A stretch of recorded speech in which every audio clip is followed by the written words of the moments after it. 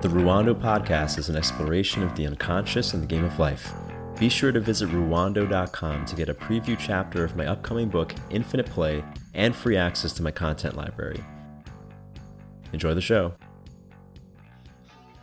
Today we are speaking about the dark masculine and sexual shame. And the reason why I haven't done a solo podcast in a while, the real reason is like my personal life kind of got in the way. Went through a breakup 2 months ago-ish. Then there was my birthday. I did a little too much MDMA, if I may admit that. That kind of knocked me out for a while. And then I ended up in this very fulfilling and fun, I'm in this very nice connection with a woman, and it's kind of taken me away from that. But what has brought me back to the podcast is you guys. I don't know what caused this, but I guess in the last week, for some reason, a lot of discussions spiked up in the Masculine Underground Facebook group. And there's been a lot of great threads, and these threads, a lot of them touched on sexual shame, and they kind of inspired me to make this episode. So thank you guys so much for doing this. If you are watching this live, I know it's maybe a weird time for some people. Feel free to ask your questions in real time. I have an outline. I'm going to try to cover the important stuff, but I'm happy to go off on tangents or ask your questions. Someone asked right off the bat, am I completely sexually shame-free? Absolutely not. And I'm going to go into my personal stuff a little bit, but I have worked through a lot of sexual shame, and I can see that in the results of my life, and I hope to share as much as I can that's useful. Let's see here. No big announcements. I just want to say, again, thank you to everyone in the Masculine Underground group. If you're not in the Masculine Underground group, if you're listening to the recording of this, join. We've actually had a lot of great discussion lately, and it's been inspiring, and it's gotten me back on here. Good morning back to you, those in Tokyo. Hey, what's up, everybody? Great to have some people on. I didn't think, maybe I thought this was a weird time for some people. But anyway, if you're listening to the recording, join the Masculine Underground group. There's great discussions going on right now, and I have one request before I jump in to the content. Whether you're watching this live or listening to the recording, someone actually in the group asked me what I'm working on personally, and the thing that I'm working on, the thing I'm focusing on the most, is kind of an internal thing, but it's also related to my work, is like how I actually want to bring my voice into the world and help people. And something I've been coming to terms with over the last year is that I really hate screen-based clickbaity media, including social media, especially Instagram, which I'm on and I've used work-wise, and I've gotten a lot of fun from it. It's been good for my dating life, but I want to move away from that as well. And it's just kind of a thing. It's not exactly formed yet, but I really want to get away from encouraging people to be on their phones. Like I don't, even if I have good things to say, and I hope I do have good things to say, I really don't like the idea of encouraging people to be on their phones, which is why I really love the podcast, because I hope it's, a little deeper, more thought-provoking, higher attention span stuff. This is all to say that I would love to get this podcast out to more people, so I don't have to think about, I could just actually get off Instagram and get off YouTube potentially, because I don't really like these visual media that get people stuck to their phones. So my humble request is that if you enjoy this show at all, whether recording or live, if you can rate it on the whatever podcast app you use, whether iTunes or Spotify, that would mean a lot to me. And also, I know that my topics are not exactly shareable. I don't expect to share with your friends and family a thing on sexual shame. But if you know a specific person who could really benefit from this, because forget about marketing or whatever, like just the idea that I know that there are men out there, many young men who are struggling with topics like this, and they're just not getting good information. Not even to say that my information is the best, but like it kind of makes me sad to just know that this is available and it's not helping people. So if you know someone that would really benefit from this, if you could share it, I think that'd be great. I would appreciate that. Perhaps that other person would appreciate it too. All right. So jumping into today's topic, darkness and sexual shame, which are intimately tied. In fact, I'd say one defines the other. We're going to speak about like three sections. I have a basic 3-section outline. The first part is going to be on how to perceive this. It's going to be a little bit of definitions of words, which is a lot more practical than most people think. I mean, especially when it comes to abstract terms, a lot of people have twisted connotations. Not even to say that there's like one real connotation, but when it comes to shame, especially shame with men, I think a lot of guys, especially younger guys, I'd say especially Generation Z, are growing up with these not conducive connotations around masculinity, around their sexuality, which is giving them extra levels of shame beyond the regular amounts of shame that we kind of have to have, which I'm going to explain in this first section. So that's why it's really important to understand how to view these topics first. The second bit, these topics meaning darkness and shame as a whole. The second bit I'm going to talk about is specifically shame and sexuality and expression when it comes to men, because there's two specific types of shame or taboo that men experience.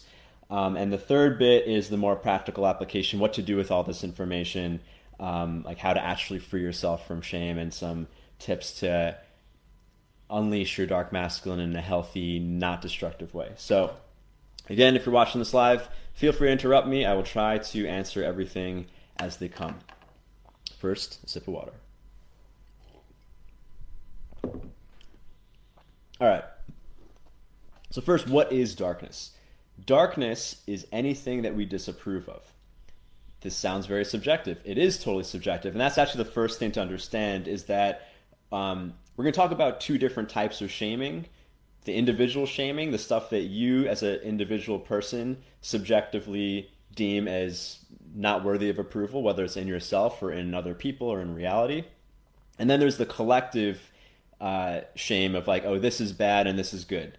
And it's really important to understand this because there is no universal set of taboos. We're going to touch a little bit on like the cult psychology stuff that I was talking about, but because I think a lot of the shaming experienced by individuals is actually it's bad brainwashing. You could argue everything is brainwashing, which I do sometimes, but let's just stick with the shame piece. It's bad brainwashing. And an example, a couple of years ago during the height of Me Too, I was coaching a young guy. He was in college, really nice dude, attractive by most people's definition.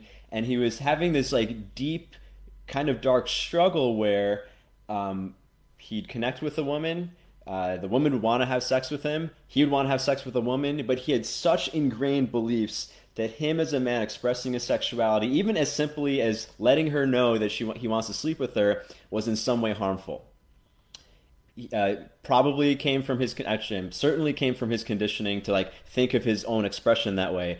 If you just imagine like something that's supernatural to you, you believe it is evil, like a cow eating grass. If a cow thinks, oh, like my urge to eat grass is evil, obviously that's going to cause this internal turmoil, which is not beneficial to him or other people. The important thing is that this collective belief is kind of arbitrary. So if you happen to catch the episode I did on Prometheus Rising, which is a book by Robert Anton Wilson on Timothy Leary's stages of consciousness, which is stages. You can check that episode out if you want.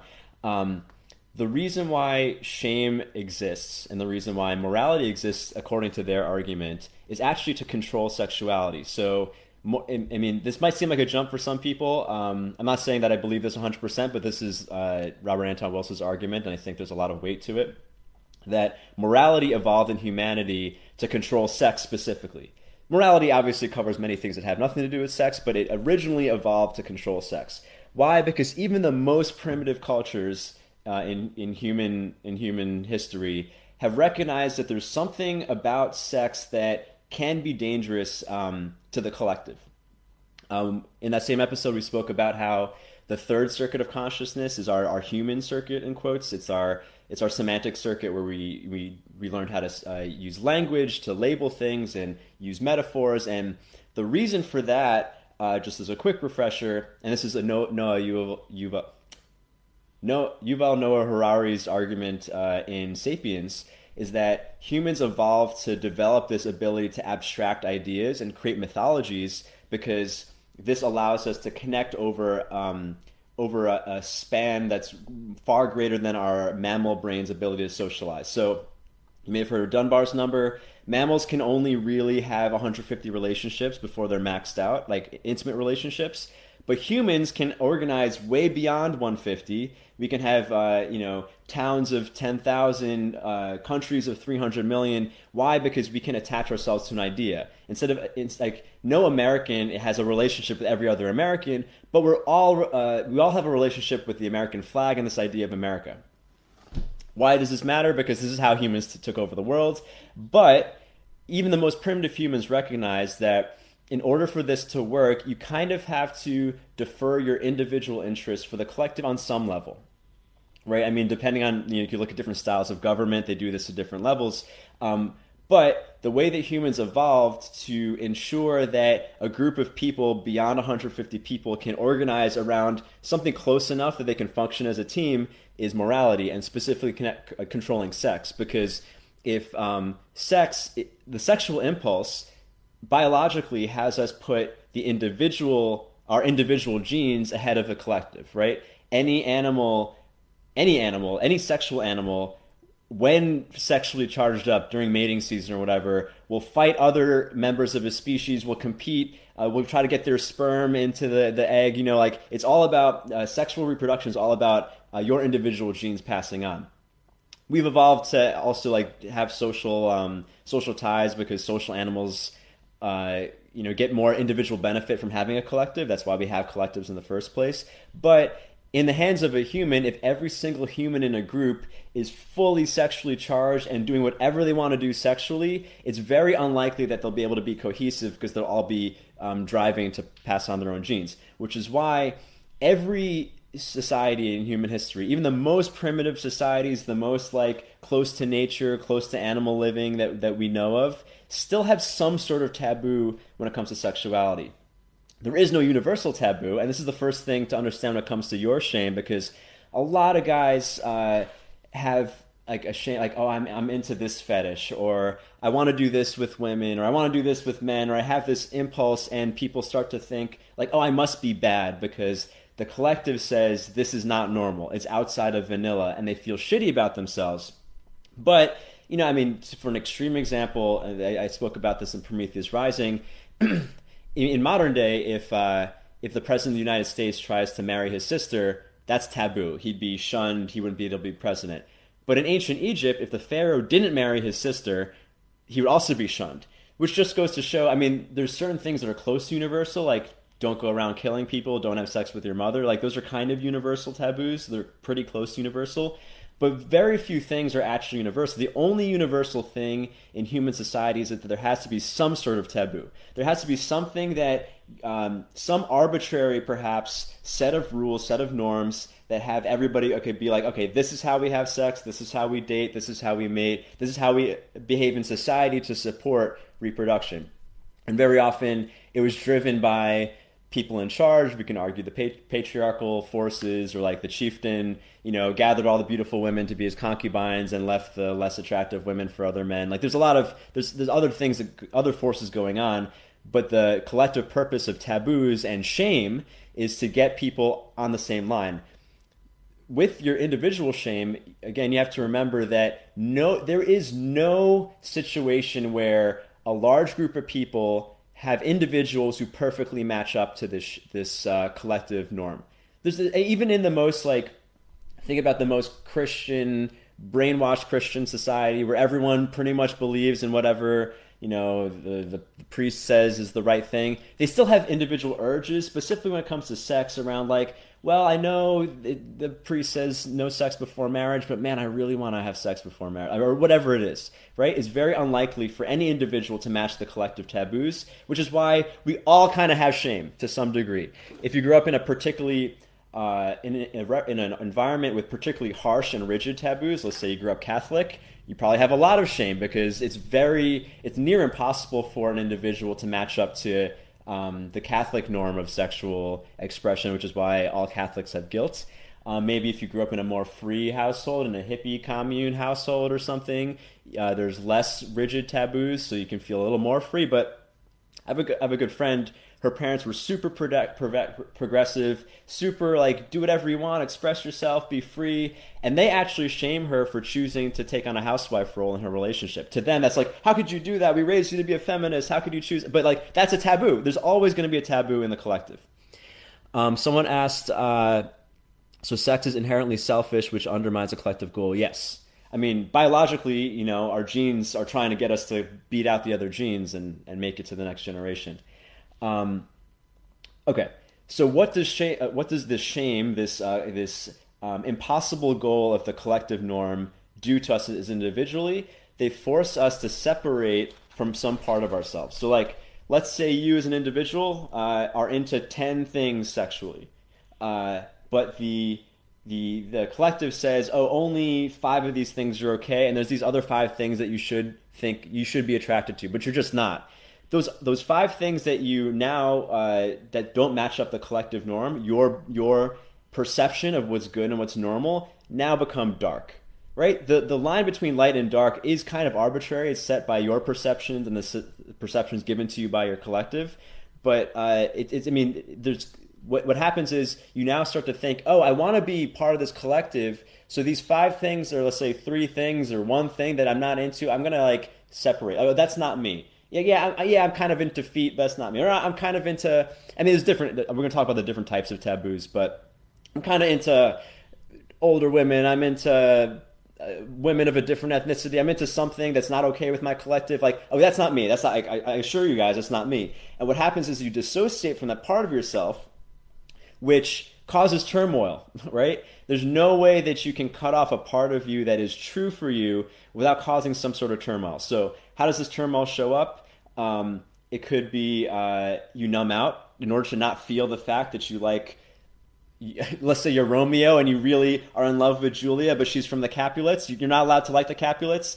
You have to pretend like that's not a part of yourself. And what has to happen? Either you have to numb out, you lose sensation, maybe in your body, something deteriorates. You might go chaotic. Like if the pressure of denying yourself becomes so bad, you might have this angry outburst, or you might have this dissociation, like what happens in Fight Club. If you don't remember the plot of Fight Club, the main character is trying to fit in with the norms of society so much. He's buying everything from IKEA. He's working this boring ass job, and it's like eating him up inside. He has insomnia. He's dying. He hates it, and then he just snaps. He has this like schizophrenic break. Takes on this alter ego. Starts a Fight Club, and so like that was his it got to such a point that his dissociated parts of self became personified and like took over his life. Kind of an extreme thing, but we can notice a lot of the times when an individual person acts out or you do something that's like, why the fuck did I do that destructive thing? It might be because you're denying a part of yourself. That's what shame does to us. It disconnects ourselves from ourselves. One thing I want to say about the individual versus the collective, hold on, let me just answer this question real quick. Someone says, I think that shame is not the same as taboo. Shame is hard to accept and is inhibiting. Taboo is a not well accepted act that is actually enticing. The way I'm using taboo is that something that is disapproved of by society. Shame is the internalization of that. Kind of a semantical distinction. One thing about, so a lot of things that we consider that society raises us to think of as evil or dark are things that are not good for the collective. Christianity and the major monotheistic religions went very deep on denying impulses. If you look at the Inquisition, you look at how they control sexuality. To this day in Islam, women are controlled a lot. You can think of all these examples. It's because the collective, you think of the collective as having its own consciousness, or if you think of an ideology or a religion or a government or a society as having its own consciousness, just like any individual, they'll do whatever they can to squash any threats. Sex is threatening to the collective. And I want to make this point about good and evil, because if you look at Game of Thrones, one of the evil characters in Game of Thrones is Cersei Lannister. If you don't watch Game of Thrones, sorry.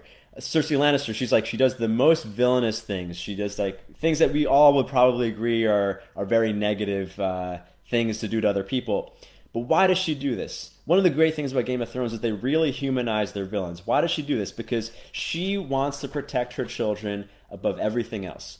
Her worldview is as a hard world, as a dog-eat-dog world, and I'm not going to let my children be hurt, so I'm going to do all the hurt to everyone else to protect my children. Is that evil? From a collective perspective, it is evil. And if you look at a lot of the villains that we in media that that we kind of glorify, Tony Soprano, Walter White, they're all doing something damaging to the world for the sake of their family or maybe just like for their own survival. That's all that darkness is. And from a collective perspective, most things that get shamed are simply things that put the individual over the collective. Not to say that individuals should, I'm not voting for anarchy, but this is what causes individual damage. And there's a trade-off when you value the individual versus the collective, but we're talking about you as a person if you're dealing with shame. Okay, so when it comes to taboo sex, and I think this last comment was alluding to that, one of the reasons why taboos are such a turn-on, and if you caught my article on rape, it was called Devils Inside Us. I also recorded it for my podcast. You can listen to it. It's like, I don't know, 8 minutes long or something.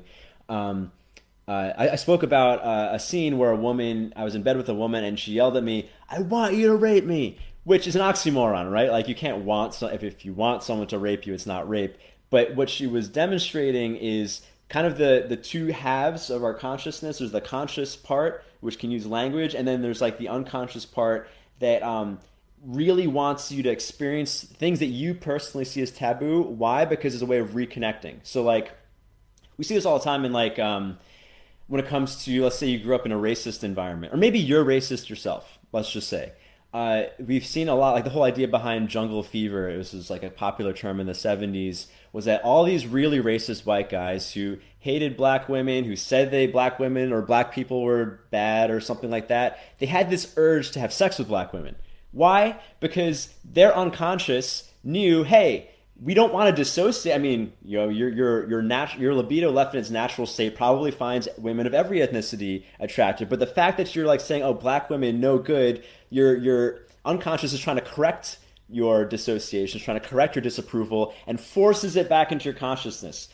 Same thing if like guys who are homophobic very often. There's like an episode in Seinfeld where George, who's kind of homophobic, can't stop fantasizing about men. Why? Because it's not maybe he was gay, maybe he wasn't. I don't think if you have a fantasy about men necessarily means you're gay, but it's like if you are specifically homophobic, you're forcing like no, being attracted to men is evil, it's wrong. Your unconscious tries to force it back in. And you can see a lot of I started this thread in the Masculine Underground group about like what type of porn do you watch? I was just curious, like what genres come to you. A lot of times it's stuff that you're trying to correct in your mind. I'll share one of mine actually. That was one that was more recent for me. I'm a shorter guy. A lot of people don't know this because you see me sitting down online, but I'm 5'6". I don't really think about my height that much. I'm not really, I was more insecure about it when I was younger. I don't think about it much, but 2 years ago, I matched with a girl on Tinder, and we were having like this great, like really funny, really flirty conversation back and forth. It like seemed like, oh yeah, we're totally gonna like connect. This is gonna be amazing. She happened to have in her profile that she was 5'11", and I thought like, oh, she's like insecure about her being tall. Oh, I don't care about that. That's fine. But then we met, and she saw how tall I was. I stood up. She hugged me, and I immediately felt like, oh, like height really matters to her. Like she's not attracted to me because of my height, and it made me upset. Obviously, it hurt my feelings a little bit. And for the next couple months, I was like so like overly attracted to tall women. It's like some part of me, like a part of me wanted to like specifically seduce really tall women. Like I ended up like being with this woman who's like over 6 feet, and she was attractive also. But I think I was particularly drawn to her because I was trying to like maybe work out in my mind that it's okay that I'm shorter. Like this was all like, but it came out in raw sexual desire. Like I became so much more turned on by tall women for this period of time. And then at some point it kind of fizzled out. And I was going to speak about this at the end more, but if you notice you have a taboo shame, if you have like something, you don't know why you're into blank. Unless it's something that hurts people. I mean, if you have a taboo of like punching people in the face or like something worse than that, you can imagine a lot of very dangerous things in bed. As long as it's not hurting anyone, there's nothing wrong with indulging. Like, and I've coached a lot of men who share their personal secrets, and I've heard a lot of things that like most people say this is really fucked up. But the thing that's the worst thing is that when a guy himself thinks, oh, what I happen to want is fucked up, it persists. And we're gonna talk about this more at the end, but whatever the idea I want to give you right now is that whatever you happen to be into, it's okay. It's okay. It might just be your unconscious working things out. Like I've met guys who like, I personally don't think they were pedophiles, but they were, for some reason, like they're so drawn to like, or they have unconscious fantasies about being with children, and they're really ashamed about it, which I think makes it persist and like forces it. Maybe it could be a lot of reasons why they have that. Maybe it's something about power, maybe it's something around that, but certainly something about shame, certainly something that they disconnected from that they wanna retract. Another example, last example, I coached a guy whose grandparents were involved in a major genocide, and he grew up with like this terrible, terrible guilt that his grandparents, who he knew and loved as a child, also happened to contribute to like mass murder on a racist level, and they contribute to like I won't go into it, but like he had crazy. The only thing that turned him on was to be tortured, kind of in a way that he had heard his grandparents tortured some other ethnic group. Like it's like it was a way that his unconscious, in my opinion, was trying to correct this dissociation. The solution, even though it's like dark and fucked up, and it's fucked up to some people, if he could actually forgive his grandparents and approve of the fact that they contributed to a genocide, that sexual fantasy would probably loosen up and let go. Okay. I want to move on because I spent a lot of time on these definitions. I just want to say, so the other thing is that sex removes the light-dark moral distinction, which is why it's dangerous to society. If everyone in society was like, you know what, there is no good or bad, everything is whatever you do, that can be very damaging. You can imagine like a city or a country or religion would kind of fall apart if everyone came up with their own personal morality, which is why collectives impose collective morality. And it's easy to look at Christianity or something like that, where like the shaming is very obvious. But even if you think of like any Western society, United States of America, your workplace, your social circle, there's like a range of things that are considered okay, and then everything outside of that is taboo. And if you start digging into that stuff, like people will start to lose approval for you. Which brings us to the next bit, specific to men. Just to make sure I didn't miss anything. Inner conflict is kind of natural. As I mentioned in the Prometheus Rising episode, each neural circuit in our consciousness developed kind of as a response to correct flaws in the previous circuit, but that leads to conflict. So like on a political level, our first circuit and our second circuit, which is our desire for nurturing and our desire for dominance, often conflict within ourselves, and you can see in politics. I won't get into that. I talked about that in that episode. But yeah, really important to understand that all darkness is, and all embracing your darkness or bringing out your dark masculine is essentially being able to embrace parts of yourself that you previously disapproved of, or being able to embrace parts of yourself that society disapproved of, or your parents disapproved of, or your reference group disapproved of. And you can argue that nothing is really light or dark; they're completely arbitrary. Like if you can really approve of the desire you have to be, I don't know, what's something weird.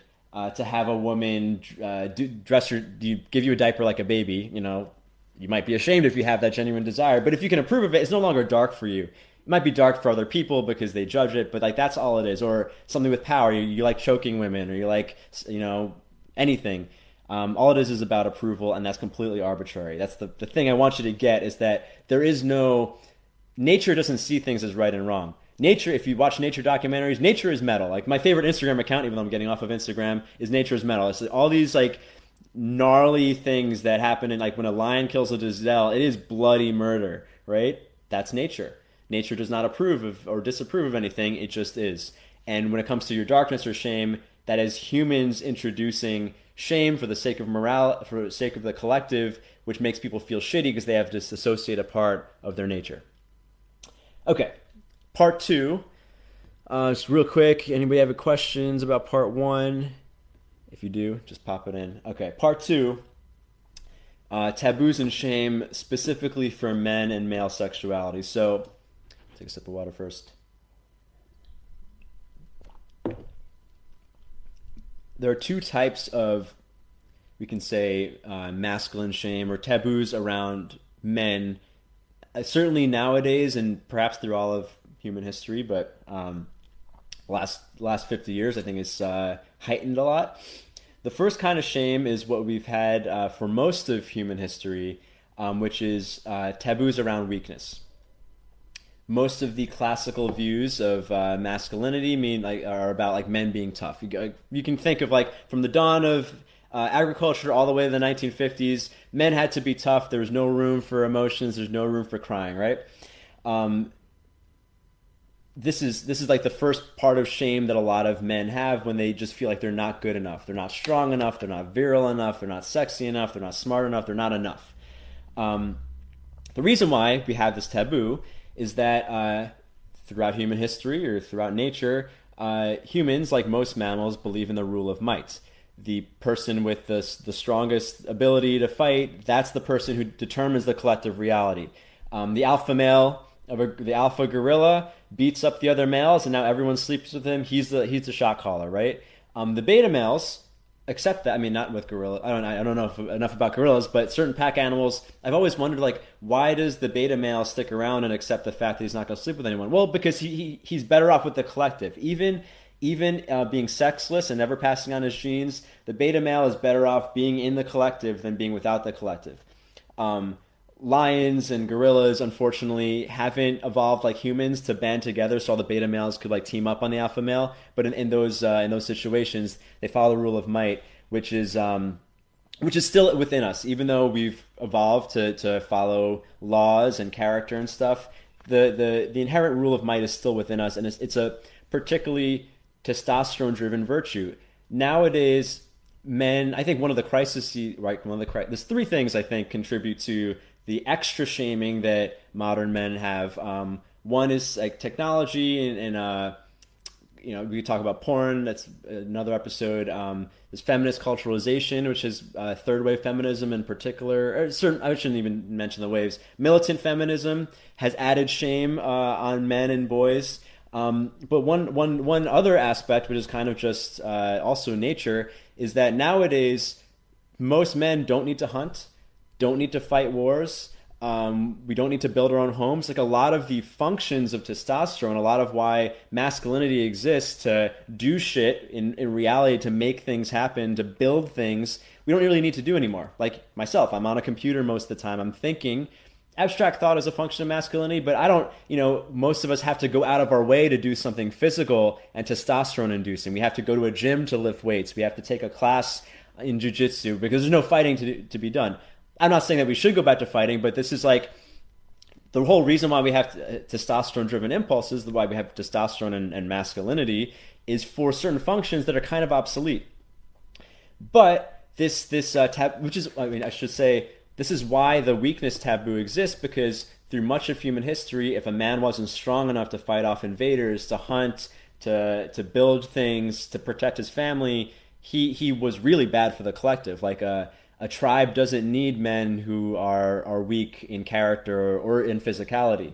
And that's why we have that taboo inherently, even though our culture is evolving in a way that we don't really need those functions anymore. However, one place where this still does show up is sex. Because no matter what ideologies we put in our mind and whatever new morality taboos and shaming of masculinity, when it comes to our biology still runs on those primitive impulses, which is why one of the, it's not the saddest thing, but a kind of sad thing that I see a lot in sex classes and workshops I have participated in, BDSM classes, for instance, is pretty much every BDSM class, intro-level BDSM class I've seen, has a specific type of couple, sometimes many of this couple, which is a feminist couple. They've been married, let's say 10 years. The guy is really feminist, the woman's really feminist. He supported her in like being in the workplace, and maybe he took on like domestic roles and they flipped the gender dynamics, and he's been super accommodating to her, and he's been like everything that a good male feminist should be, but she doesn't want to fuck him. And like 10 years into their marriage, she's like, I wish he would just dominate me. And the guy is like, what are you talking about dominating you? For the last 20 years, I've been learning from women, like, don't be dominant, don't do this. It's like all those ideologies are nice. And not to say, that, feminism hasn't had feminism has had positive things. One of the grave negative externalities is this idea that men shouldn't be men. And the place where it corrects itself is sex, because sex runs on our primitive, a woman gets turned on by what she gets turned on by. It doesn't matter what her belief around power is. And actually, I'll say I've dated a lot of feminists and I'll talk about my another one of my personal taboo weird things. But I did a lot of feminists. I think partly because I've seen them as the hardest challenge to connect with, and it's kind of an ego thing. I'll talk about that later. But something I've heard from a lot of feminist women is that they feel this internal turmoil. They feel this darkness within inside of them about the fact that they believe in feminism. They believe in being a strong working woman and being independent and not needing a man. But fuck, when they're in the bedroom, they just love to be submissive, and they can't help it. It's like they don't get turned on by a guy who isn't strong enough. They get turned on by a guy who can dominate them and let them feel safe in femininity. It's all very primitive stuff. A lot of women like being choked. A lot of women like being spanked.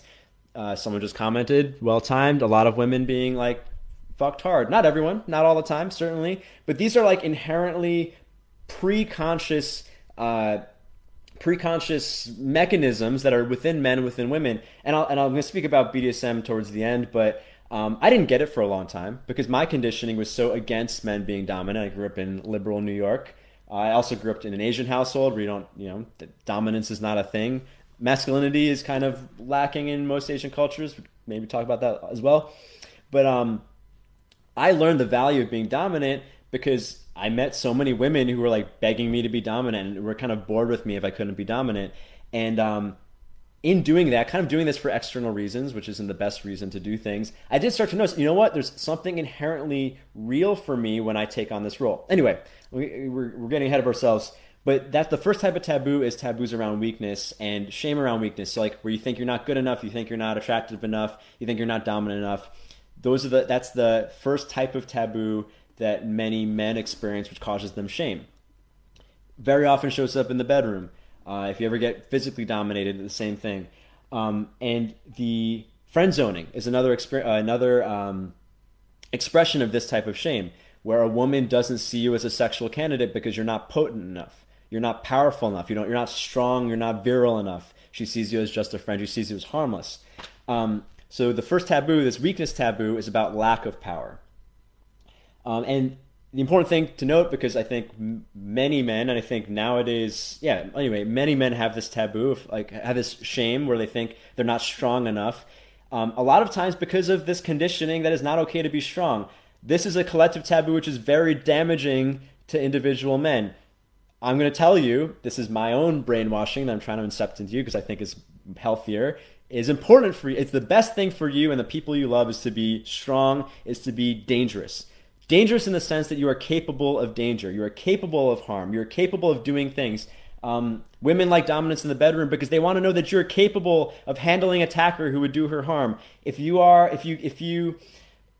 really soft and weak and you can't handle her, then how could you possibly handle an invader? All of this is primal stuff, but it's important. A lot of it shows up in our moral character. If you can't stand up for something, if you can't take on a challenge, then she can't actually trust you. You're actually not fulfilling your role as a man if you ever choose to be in a sexually polarized situation, whether in a sexual relationship or handling the masculine role within a group or a team or a family, being the dominant head of something. It's your responsibility to have the capability of being dangerous.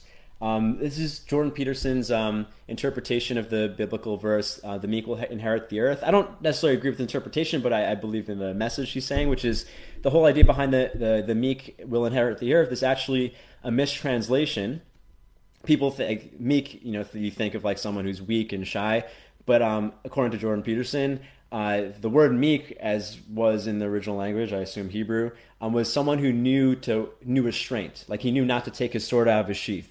But he was so strong that he didn't have to wave his sword around every time there was conflict. He could keep it because he was so secure in his ability to handle shit that he didn't need to rush into anger. That's what was meant by meek, when the meek inherited the earth. So anyway, that's the first taboo. And to overcome this shame, you need to understand that it is a virtuous thing to be strong. It is a virtuous thing to be capable of harm. Not that you should do harm, but if you are not capable of harm, then you're kind of worthless because you're not capable of anything virtuous either. Which brings us to the second taboo, which is why a lot of men are stuck in weakness. The second taboo, if the first taboo is lack of power, the second taboo is misuse of power. So this is essentially the crux of Me Too. Someone asked me about Me Too in the, so I'll address that here. This is taboos around harm. It's like, oh, my sexual desires are too dangerous. If I express myself, I'll violate a woman, or like what I'm into is too weird. And it doesn't even have to be sexual. It could be like the way I want to express myself in the world is a little too braggadocio, a little too tough, a little too whatever. And a lot of people fear the judgment. And this actually reminds me of I read this in a fitness magazine a long time ago. It was called Big-Breasted Blonde Syndrome. It's coined by T.C. Luama, who's a writer at Testosterone Nation fitness magazine. Big-breasted blonde syndrome is that whenever anybody says sees a big-breasted blonde, what do we assume? We assume she's dumb. But of course, there's no correlation between beauty and a good rack and beautiful hair and dumbness. Is that a lot of us, because of judgment, because of our own insecurity, think, oh, if someone is so physically gifted, then they can't possibly be intellectually gifted too. Not the case. Same thing. I mean, I think he was saying his argument was something like, don't be ashamed of liking to have big muscles and stuff. This is important because we call this tall poppy syndrome as well. Like if you stand up too tall, you get cut. So a lot of certain collectives, I mean, it's common in cultures like New Zealand, where everyone tries to stay small so that the collective doesn't judge them, because if they get too big, the collective judges them. Here's the thing. No matter what reference group you're in, the collective will most likely judge you, right? And we're talking about non-sexual things. This is a bigger topic than just sexual shame. I'll explain, like for myself, like I could not really grow into the person I wanted to be until I left the reference group that I was born into. I have some great friends in New York. I love them. They're great. We're very different. I think I just naturally didn't really fit in with them, even though they're great people. And every time I started to express myself and gain my own personal power, they would laugh at me. They would judge me. They would somehow make fun of me. It's the whole crabs in the barrel thing. Not because they're bad people. They're great people. But the way that I am naturally was not relatable to them. So for them to continue to relate with me, they would have to change. They didn't want to change, so they would cut me down to bring me down.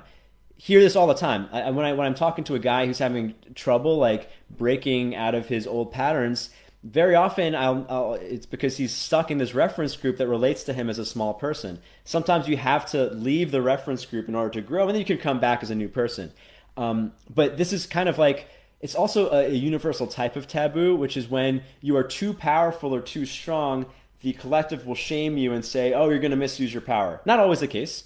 Some powerful people do misuse their power. It happens all the time. There's a reason why people try to cut you down, because when you have personal power, you can use it for harm, and they want to defend themselves. So they try to, this is very common in today's day and age to shame power. It's kind of one of the imperatives of extreme liberal media right now, is that any man in power is evil. It doesn't matter what he does with his power. Like just simply having power is evil. And this is not a good thing to take on as a man with shame, because you need to be powerful. If you want to be attractive, you want to be good to your family, if you want to be beneficial to your society, you need to be powerful. Hopefully use your power for good, whatever that power is, whether it's physical strength or business acumen or wisdom or social ability, whatever it is. Like, you need to be powerful to do anything, right? People kind of say like, oh, it's nice, look at that person, he's so harmless, because they don't have to fear you. You have to be feared to be potent or useful in any form. You have to be feared to be attractive. That's the whole Machiavellian thing. It's better to be feared than loved, which I'm not saying that's necessarily true, but that's the crux of, it is a virtue of a sense. And a lot of guys are so afraid of being powerful that they self-flagellate and self-shame for having anything potent, whether it's a controversial idea or a raw libidinous desire or lust for a person, and they shame it and they squash it and they put it into a box and dissociate it. It creates shame inside themselves, which leads to all the stuff that we're talking about here. This disconnection from parts of yourself. So if the first type of taboo is rule of might, the second type of taboo is rule of law. And there's something I just thought this was interesting, because when I was, I think, 20, I did a study abroad in Singapore, and I had this Chinese professor who was explaining the different ways that Chinese people do business and Westerners do business. So Westerners, for many centuries, Western culture has believed in the rule of law, right? So like everything that we do has a contract, and like the contracts are upheld in court, and the semantics of the contract are very important. That's why lawyers get paid the big bucks. But in China, at least historically, he was saying in China they might have contracts. I mean, they go through the formalities, especially if they're doing business with Western people. But the way you do business in China, they don't follow rule of law; they follow rule of man. Which instead of logos, instead of like rational arguments, what they really follow is ethos, which is character. So the example he gave me is like, if you want to do business with someone in China, the first thing you got to do is like go to his home and you have drinks. You guys get drunk together, you socialize, you open up, you share things about each other, you learn secrets about each other, you get hammered. And then when things are feeling good, then you bring out the contracts and you sign it. It's a formality. But the example he gave is if you do something that goes against character, is like character violating. If that's saving face is a big thing in Asian cultures. Let's say the example he gave was if we do business and your son happens to be visiting my city and I don't do my social obligation of showing him around and giving him a place to sleep and feeding him, then he's validated in ripping up the contract, right? They believe in rule of man. Different types of taboos because, anyway, the rule of might is very individual. It's like if I can bash you over the head better than you can bash me over the head, I determine the taboos. Rule of man is a little more abstracted. It's like who's got the better character. If whoever has sound character, they can contribute to the collective taboos of right and wrong. And then in the West, we have the most extreme and most abstract, which is rule of law. You could be a weak person, you can be a shitty person morally, but if your contract says the right things, then the collective, the United States government or European government or whatever, will enforce it for you. This might seem academic and like, what does that have to do? It's that I want you to really understand that taboos and embedded shame are really arbitrary, right? If you are into something weird that no one else is into, but you find 10 other people who are into that weird thing and you create your own little social circle, your own little community, that is no longer a taboo and you can be yourself, right? Okay. As long as you're not harming people, which is maybe, I guess if you really want to play devil's advocate, there probably are some people who don't see harming people as a taboo, in which case they can go do that and feel good about themselves. But anyway, that's separate from our argument. Oh, and the last thing I want to say on this, there's the weakness taboo and the harming taboo. The most abstract thing, which is a very masculine paradigm, is integrity. Might be a controversial thing to say. I think maybe some women or feminists might get upset that I say this. That integrity is a very masculine or testosterone-driven idea. If you date women, you probably know, or if you have close female friends or women in your family, you probably know that someone who's very feminine, oxytocin-driven rather than testosterone-driven, their emotional reality takes precedent over their logical reality. Their pathos is more important than their logos. They might try to act logos in their working world because our society is so formed around a male paradigm, around a logical paradigm. But if you've ever dated a woman, when she gets in her emotions, it doesn't matter what she said a second ago. It doesn't matter what she agreed to. Her emotions in this moment take precedent.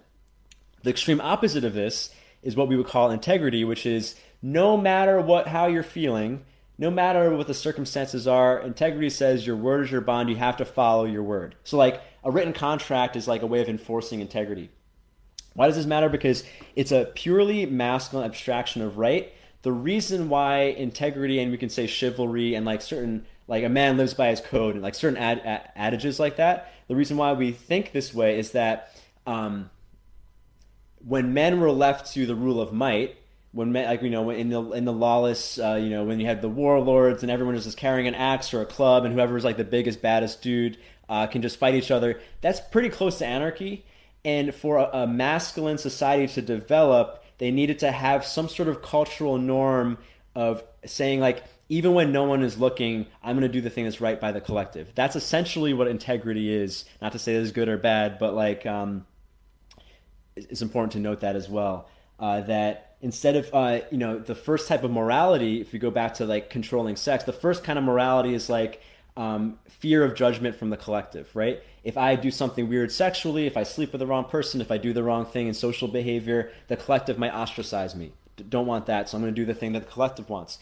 But when societies got so big that you're not necessarily being seen by everyone, like in a community of 3,000 people, not everyone's being observed at all times. Instead, they had to incept this idea of integrity so that masculine individuals, testosterone-driven people who can do harm physically, still think, okay, even though no one's looking at me, I'm going to do what's right by the collective. It's a beautiful thing. I'm not saying integrity is bad. I think integrity is a particularly masculine virtue. But if what your perception of integrity is going very harshly against what your instincts say, it might be a belief system that's not good for you. I mean, there's different expressions of integrity. So anyway, which actually brings us to kind of as a counterpoint to the final piece, which is that the healing of shame is returning to truth. Shame, when we experience shame, we are dissociating from a part of ourselves and saying, oh, I'm not really into that. That's not really a part of me. I don't really feel that way. I don't have this insecurity. I don't have this, this gnarly desire for things. Like, oh, that's not a part of me, but it's not true. The way to heal shame is bringing us back to truth. So something that an adage that was said when I was in the matriarchal cult, which I think is true, is that the truth carries the most sensation. If you're speaking with someone and you can't feel anything, you're numbing out, they might be lying. They might be talking about something that has no meaning. If you're saying something that's real and vulnerable and meaningful and true, you feel sensation. And this is something you can kind of look at this metaphorically, but I think it's pretty close to observable and accurate. That bring yourself back to truth, and we can say this is the masculine way via integrity is bringing yourself is dropping your shame. So this is the whole thing of how the hell do you drop your shame and embrace your dark masculine. Real quick, someone said commented, can integrity also be seen as between the relationship? I'm not sure what you mean there.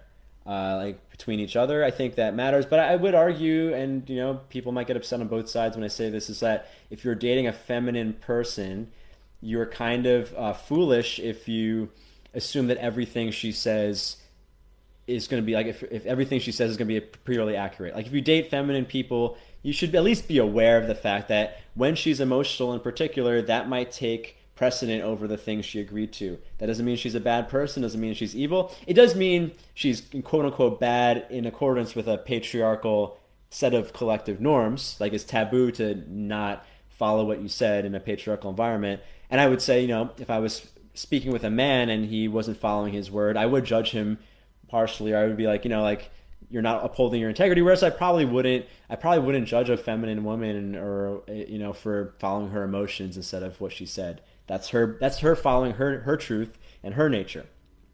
All of this de-shaming yourself is bringing yourself back to nature. So shame is not only a dissatisfaction with parts of yourself, it also can be a dissatisfaction with reality. So you may have heard this self-help cliche that what you judge in other people, you judge in yourself. Here's how it actually breaks down. If you see other things, other people, and you find it really particularly hard to approve of, you're like, fuck that person for being an attention whore.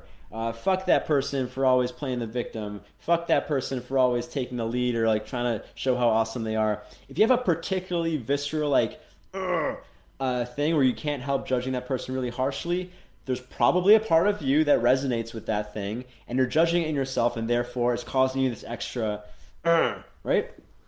This is something I speak about in the masculine archetype class that I call relationship mapping. I do think all of our emotionally charged relationships map to parts of ourselves. So if you have hatred for a certain type of, let's say I hear this a lot when people are constantly judging narcissists in their lives. I always date narcissists, or that person's such a narcissist. Almost always, with a little digging, that person themselves wish they could take more attention. They've shamed the part of themselves that likes to get attention, or that they shame the part of themselves that likes to be a little more self-centered. So in order to justify the fact that they've shamed it in themselves, they have to shame in other people. One way to heal a certain kind of shame in yourself is to notice, oh, do I judge this in other people? How can I approve of this attention whore? How can I approve of this narcissist? How can I approve of this liar and cheater, right? If you can approve of that, not to say that you think those things are okay, but if you can get to the point where you can appreciate who they are as a person and just approve of them as a person, you will probably let yourself reintegrate that part of yourself that you've been shaming, right? What's within us is without us, and all that jazz. Someone asked, is taking drugs not having integrity with the collective because you are harming yourself and therefore the collective? I would disagree with that statement. I don't know that necessarily taking drugs is harming yourself. Um, I don't think this is what you're asking, but one of the reasons why uh, collective bodies, governments, religions tend to be anti-drug is that drug use is damaging to the collective in the sense on both ends. Like when it does damage, let's say heroin addiction and opiates addiction, like crystal meth, like these really damage people, which damages society. They also make people less productive. They make them a burden on society. They often lead to people causing crime, which is harmful to society. But I'd also argue on the other end, like things like LSD and cannabis, that's also historically been controlled by collectives because they have people think alternatively. They start to think like, yeah, America is kind of just like a collective agreement. Maybe it's not such a real thing, or maybe I don't need to follow my religion, or maybe, So yeah, I think that's why most religions, if not ban or shame drug use, they try to control it. I mean, there's some religions based around hallucinogenic stuff, but they have very strict ritual around it. Ritual also is a way of getting people to be on the same page. You pray to the same thing, you chant in the same way. You're all kind of syncing up and maybe letting go of your individual impulses, which don't go along with the group, and instead be like, okay, we're all praying to this thing, we're all thinking the same. Not to say it's a bad thing, like if you have a really bad set of mental programming and there's this group that has a great set of programming, whether it's like a group of guys that you look up to or like a club or a religion. I mean, I'm not saying religions have helped a lot of people because they've been in these bad negative headspaces, and like, hey, even Christianity can get people to believe in themselves and do better things. They also, I mean, everything. But the whole thing with the collective is that no one quite can possibly fit exactly in with the collective norm. It's impossible. Anyway, so there's always going to be some shame. All right, so the dark masculine, as we mentioned right in the beginning of this, darkness is completely arbitrary. Darkness is just what someone if someone disapproves of something, it's dark. It's dark to them. It might be dark to society, it might be dark to you. If you feel ashamed of something that's true for you, it's dark. That's part of your darkness. Hopefully you can embrace it and stop feeling ashamed, and technically it's no longer dark for you, but it might be dark to society. You like choking bitches, you like using the word bitch, that's dark to most of society right now. People would probably judge me for that. That's a dark thing in myself. Or women who like being called bitches, also something that's judged by feminist media. Okay. The reason why the whole idea behind the dark masculine is a term in itself, and the reason why women crave darkness in men, they like the bad boy. They like the guy. Many women like the guy who's capable of dominating them. Going back to the rule of might and stuff like that. Is that a man who can express his taboo aspects of nature is more likely a complete man. The nice guy, the guy who only shows the things that fit the collective taboo, is certainly not a complete man. Like anyone who seems to fit picture perfect with the collective norms can't possibly, I mean, as we mentioned, you can't possibly match the collective norms perfectly. So if someone seems like they do, they almost certainly are being fake in some way and being incomplete. And how can you trust someone who's being incomplete? It doesn't matter what your political ideologies are. When it comes to sex, what we find attractive is realness. Our sexuality, our biological mechanisms run on things that are absolutely real. Nature does not shame the lion for eating the gazelle. Nature does not, you pick any nature example that we might be thinking, oh my God, that's horrible. It was interesting when I watch nature shows with friends, or actually here in Thailand, nature happens all the time. This other day, a baby bird fell out of a tree. It was like kind of sad because it couldn't fly yet, and its parents were feeding it worms. It was all happening like maybe like 5 meters from me. Like I was just watching this, and I was like, oh shit! Like there's a neighborhood cat that comes around all the time. This cat might eat the baby bird.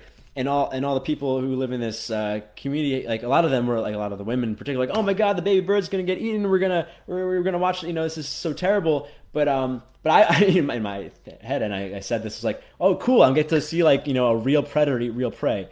Not to say that one's better than the other, but like it's interesting which side you side with. I think maybe part of it is the fact that a lot of my younger life was learning to embrace the predator in me, which is just as real. I mean, we all have a prey in us as well. We can argue. I mean, at different parts of my life, I probably have had to learn to be more submissive and okay with receiving, be okay with being consumed. But I do think that most men, most people, testosterone driven. Testosterone is a predator chemical.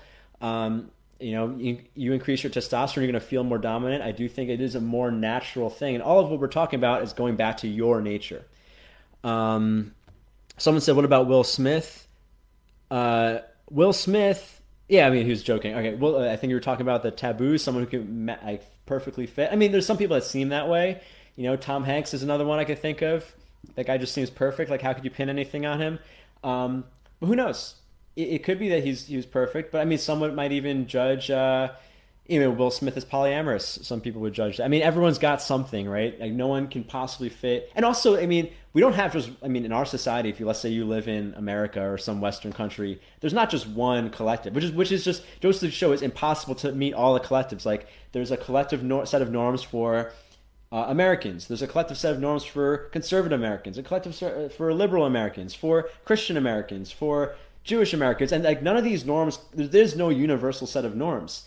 One of the more universal sets of norms that we have in the West in the West is like don't kill people. But you could probably think of situations where even in America, I take that back. In the American South, I think there's some quote, I think by a judge in the American South, that no Southern jury will convict a man for shooting another man who insulted his wife.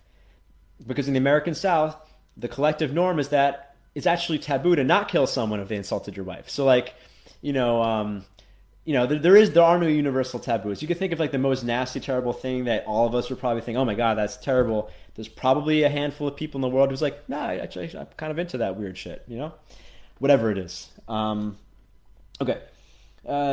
Women crave, the reason why dark masculinity is attractive is because women crave completeness. If you want to mate, like her biological mechanisms want to mate with a complete man, someone who's not being fake, which means you have both potency and character. So like if you look at the two taboos of weakness and misuse of power, you got to have potency, you got to be strong.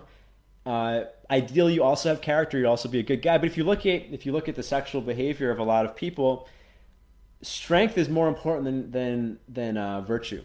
It's just, I mean, the strength mechanism is a more primitive thing than virtue. Most women would prefer a guy who's both strong and has good character. We can see all the time in the way that groupies flock to rock stars who treat them like shit, or like the whole typical thing of even in middle school, the girls like the bad boy. Why? Because even though they know he's going to treat them like shit, he's a little. I mean, the strength is more important to her ability to get turned on than him being a nice guy. Great if you can have both, but I mean, the more primal thing is the strength piece. Biologically, she prefers potency. And like, the whole thing behind the bad boy, the reason why the bad boy is attractive on a social level is that he's willing to challenge the collective norms. Like if he's bad by collective definitions, he's breaking rules. Why? Because those rules are not natural. Like man-made law is many degrees separated from nature, right? Like we have the rule of law, we have the rule of man or rule of character, we have the rule of might, and the rule of might is closer to nature. Not to say that we should determine our ethics based on who has the biggest hammer, but biologically that's how we're wired. Okay, we're gonna end this here with I said all of this to hopefully incept you with more conducive beliefs around your expression, whether it's sexual or not, your masculine expression. We're going to end here with the things, the actual action steps, which are simple enough. And I could have just made an 8-minute video with these action steps, but I don't think they necessarily land because the best advice is pretty simple when it comes to anything. Just like, most people can figure out, here's the thing I should do, right? But actually believing it and internalizing it requires a lot more, which is why I try to put in stories, get it into your unconscious. Hopefully, I hope this is my aim with this stuff. All right. The overall solution to getting over your shame and embracing what you previously might consider darkness, or what other people might call your dark masculinity, is radical approval. Some people call this self-love. Some people call this, whatever. And I would summarize this by the sentence, I got your back. One difference between self-love, the way that most self-help people talk about it, or more feminine sides of personal development talk about it, and what I think is more true for the typical male, the typical testosterone-driven person. Someone just asked for the lives posted to the group. Answer that. Yes, the Facebook live of this video, the recording will be in the group. Also, please subscribe to my podcast on iTunes or Spotify. The audio recording of this all goes there. I'd appreciate a rating as well. Anyway, what was I saying?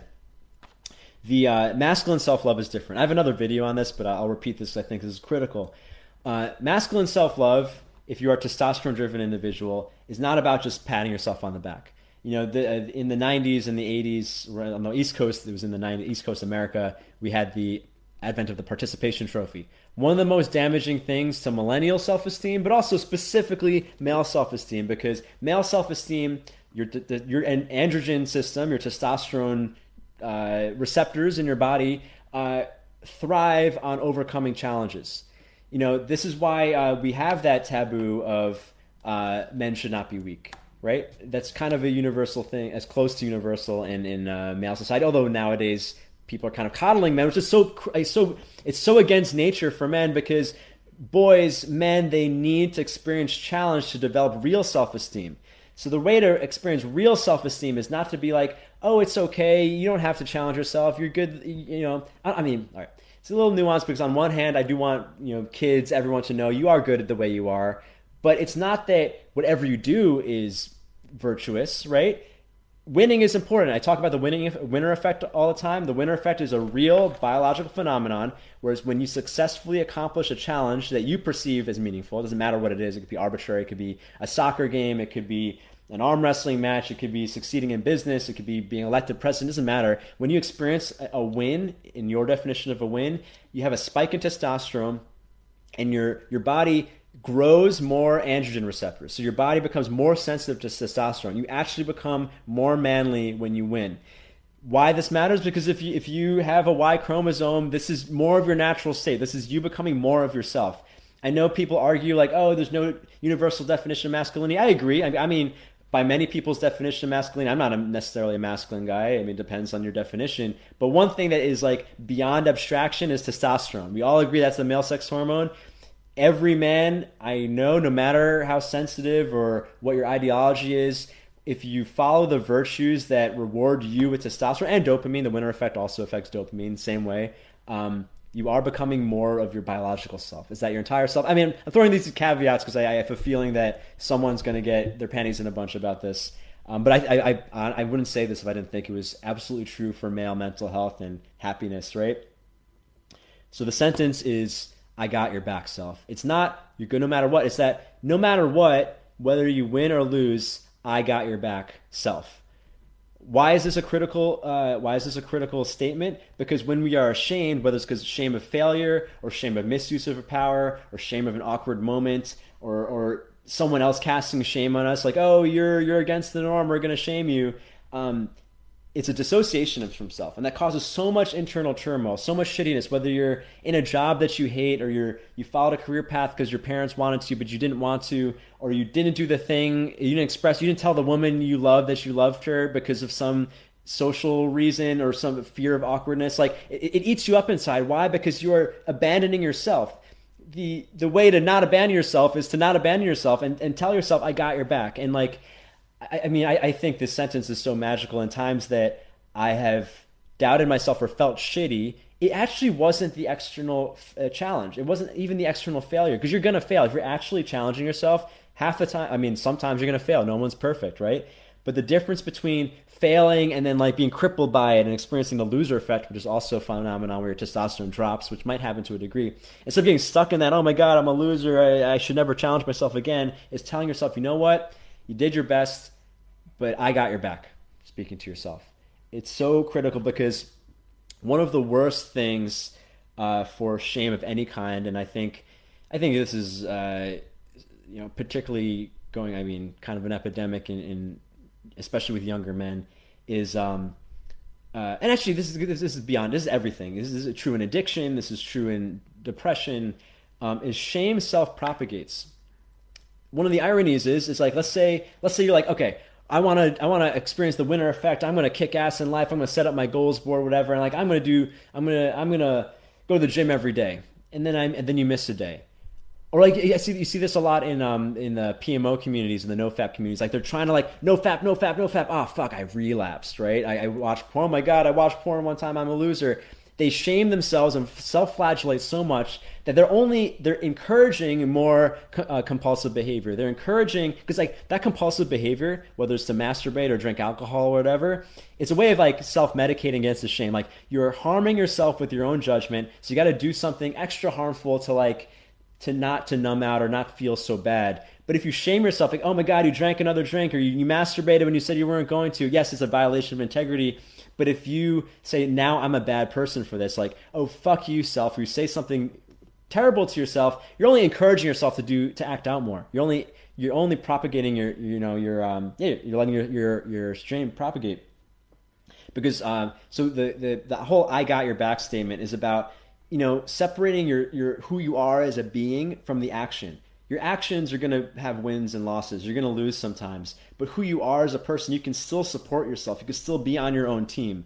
That's the crux of self-love, or, a good internal relationship for men, is being on your own team, not challenging yourself. Anyway, so if you caught the podcast I did with Carolyn Elliott on existential kink, highly recommend the book. She has kind of like a darker or more aggressive way of dealing of experiencing self-love. There's a Sedona method, which is kind of a lighter way, where it's like, whatever you're feeling, can you let it go? Whatever you're feeling, can you welcome it? Can you accept it? That's great. And I think that's the same thing we're saying here. Can you just approve of what's true? But sometimes when it comes to a real deep, dark shame, the really deep embedded shame, to just say oh, I just approve of this thing. I approve of the fact that I can't satisfy a woman. I approve of the fact that I'm mean to my family. I just approve. Sometimes if it's really a deep insecurity or fear or shame, that's not good enough. So she recommends kind of sexualizing it, which is in the same way a kinky submissive would be get off on it. Oh yeah, can you, I recommend listening to that episode to really get the idea behind existential kink, but it's can you derive pleasure in indulging from this insecurity? I know it sounds weird, but actually I'll go back to my the earlier taboo fantasy. Not taboo, it depends on what your definition is, but my sexual fantasy, I got rejected by a very tall woman because I'm short. It made me feel insecure. I naturally became super drawn to tall women. It's kind of embarrassing, but whatever, taboo. I even started watching gigantus porn, which is they're cartoons where there's a really tiny guy and a really giant woman. Kind of embarrassing to share, but here I am. We're gonna get to why this is important. I let myself indulge in this, really get off on the fact of okay, some tall women are gonna reject me because of my height, or at least this happened once, right?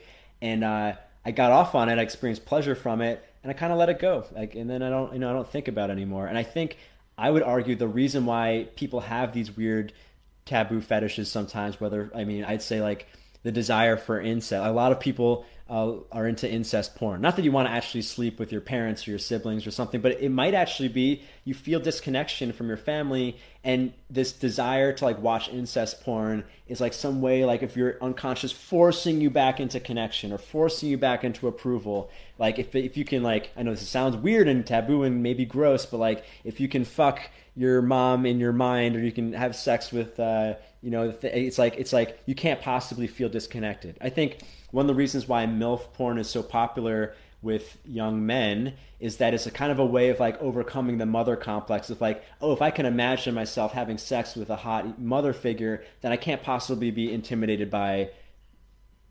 maternal. If I can see myself as a peer sexually to a mother-like woman, I can't possibly be domineered by my mother at the same time.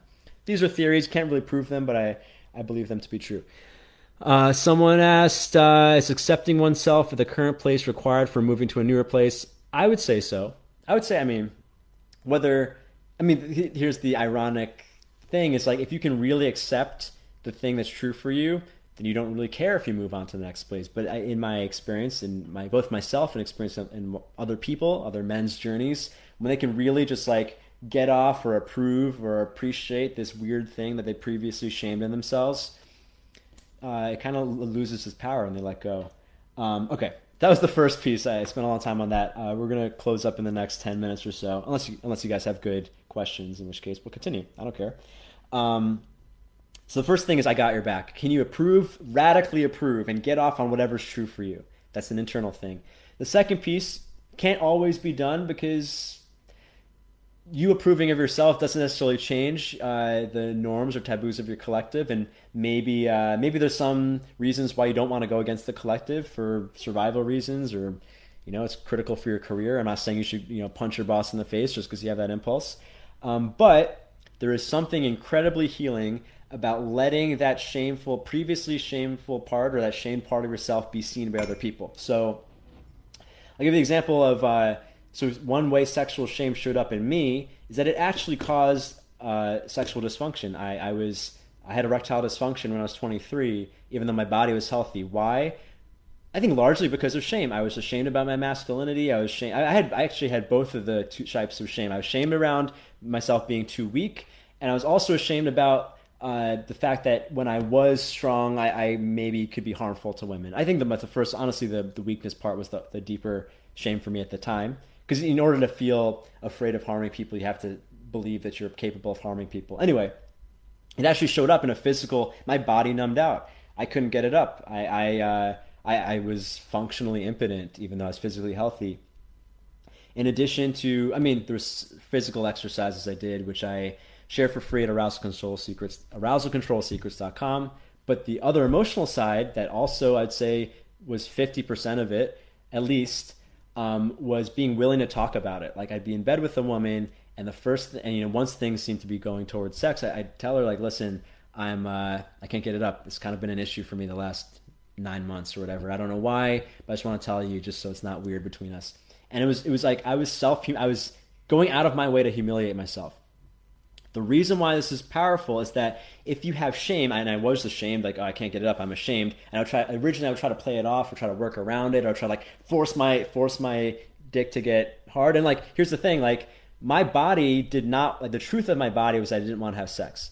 I was forcing it to have sex. I was forcing it to go against my own body's truth for the sake of a collective or external expectation. It's like, oh, if I'm in bed with a woman, I have to have sex. Like, that's important.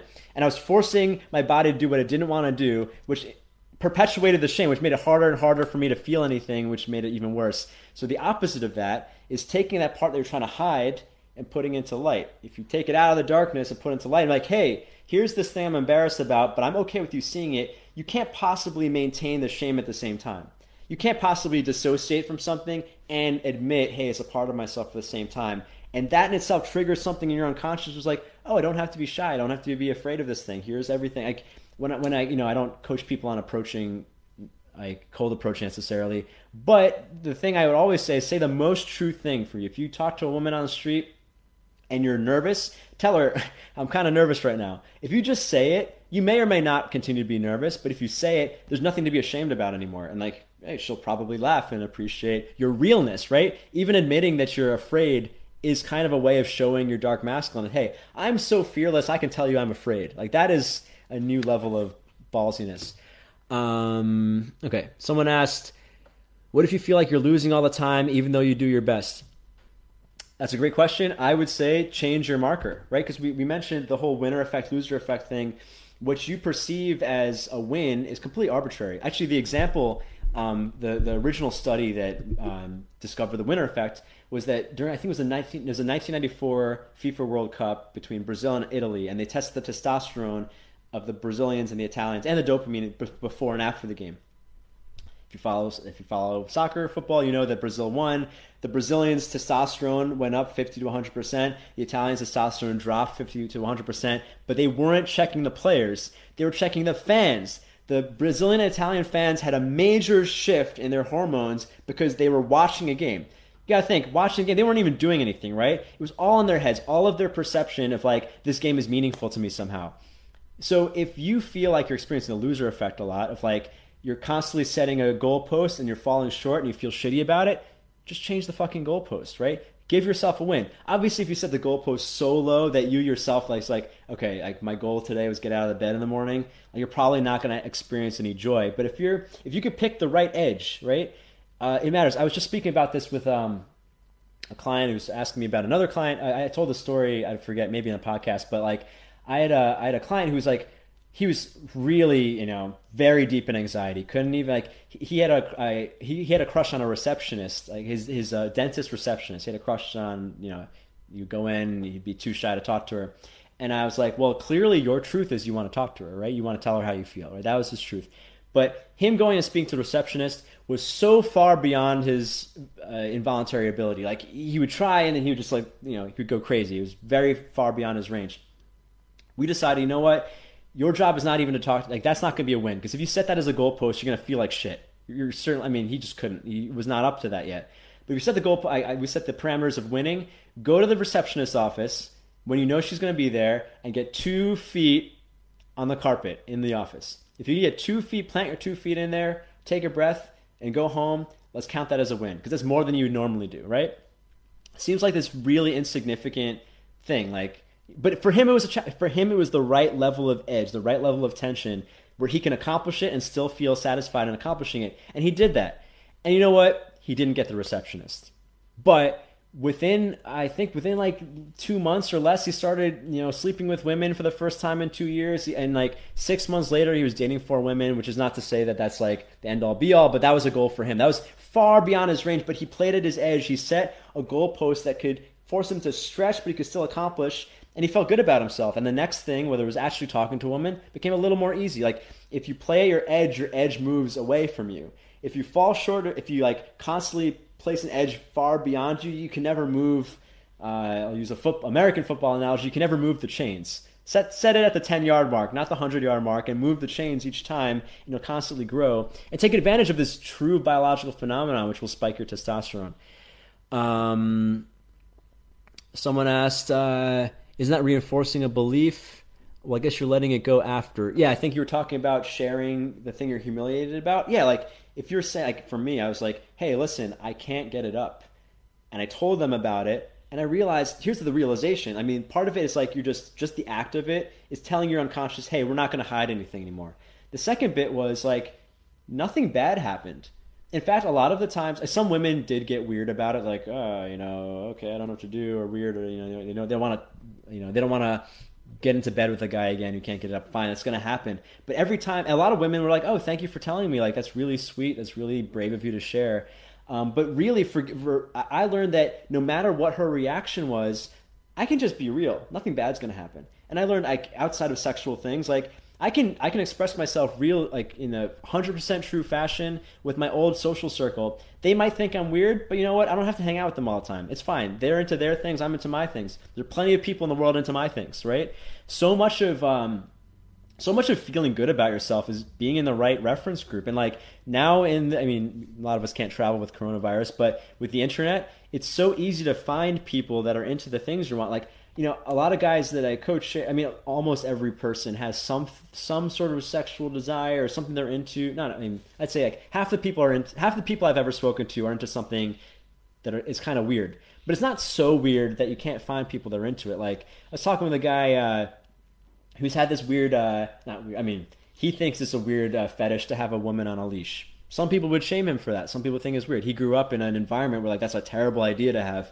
But you know what? I know a lot of women who are into that. I mean, if you go on FetLife, you can just like search what people are into, and you'll find people into the thing that exactly complements your weird thing. And this goes for anything outside the bedroom too. Like, there are people who like to talk about, like, my best friends here in Thailand, they hate small talk. And I'm like so thrilled to be amongst a group of people that if there's small talk happening, they won't think it's weird if I just walk off, because they also do the same thing. They actually think it's weird that I tolerate small talk sometimes, and I'm like so thrilled to be around a group of people that has the same desires as me, you know, taboos or whatnot. So anyway, someone asked, I do welcome an exploration of the self-belief or fear that you can do harm if you let go into the wild sexual world. Like, who is in control there? Could there be hurt to a partner done? Okay, actually, no, this is a great thing. I was going to address this anyway. Actually, brings us, thank you for the question, this brings us to our last action step. First one was having your own back. I got your back self, validating whether it's true for you. Second thing, which can't be done all the time, but can be done a lot of times, is letting the dark parts of yourself be seen, like actually talking about it, sharing it. Like, hey, this is the thing about me. Here's my vulnerability. Take it or leave it. The third piece is to validate your impulses through action. Now, part one, the first action you could always do and always should do. Second action you can sometimes do around the right people, or, you know, depends on how dependent you are on the reference group. The third piece, is where you actually do the third piece is actually validating your impulses with action. Yes, some of the things you might have the impulse to do, especially if you've let it pervert over time, can be dangerous. I would argue when like the desire to punch someone in the face is not an unnatural thing. Like little kids have that impulse. The desire to be dominant in a sexual situation by itself is not unnatural. You can see this in animals. You can see this in puppies. I mean, to a degree, they don't do the sex part, but they hump each other. It's the same impulse.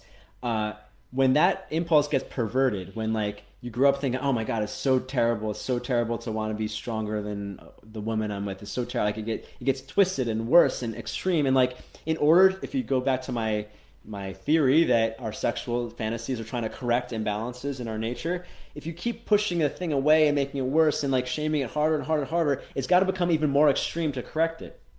So like a lot of women like to be choked in bed.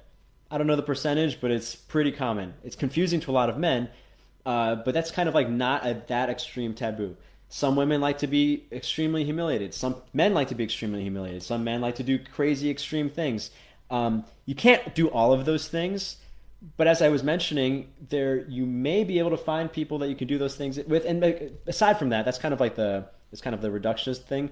The more important thing is you can validate your very true impulse without actually acting out to the point of harm. You do need to, if you've let your impulse pervert to the degree that you want to like slash people's heads off, okay, maybe don't do that, right?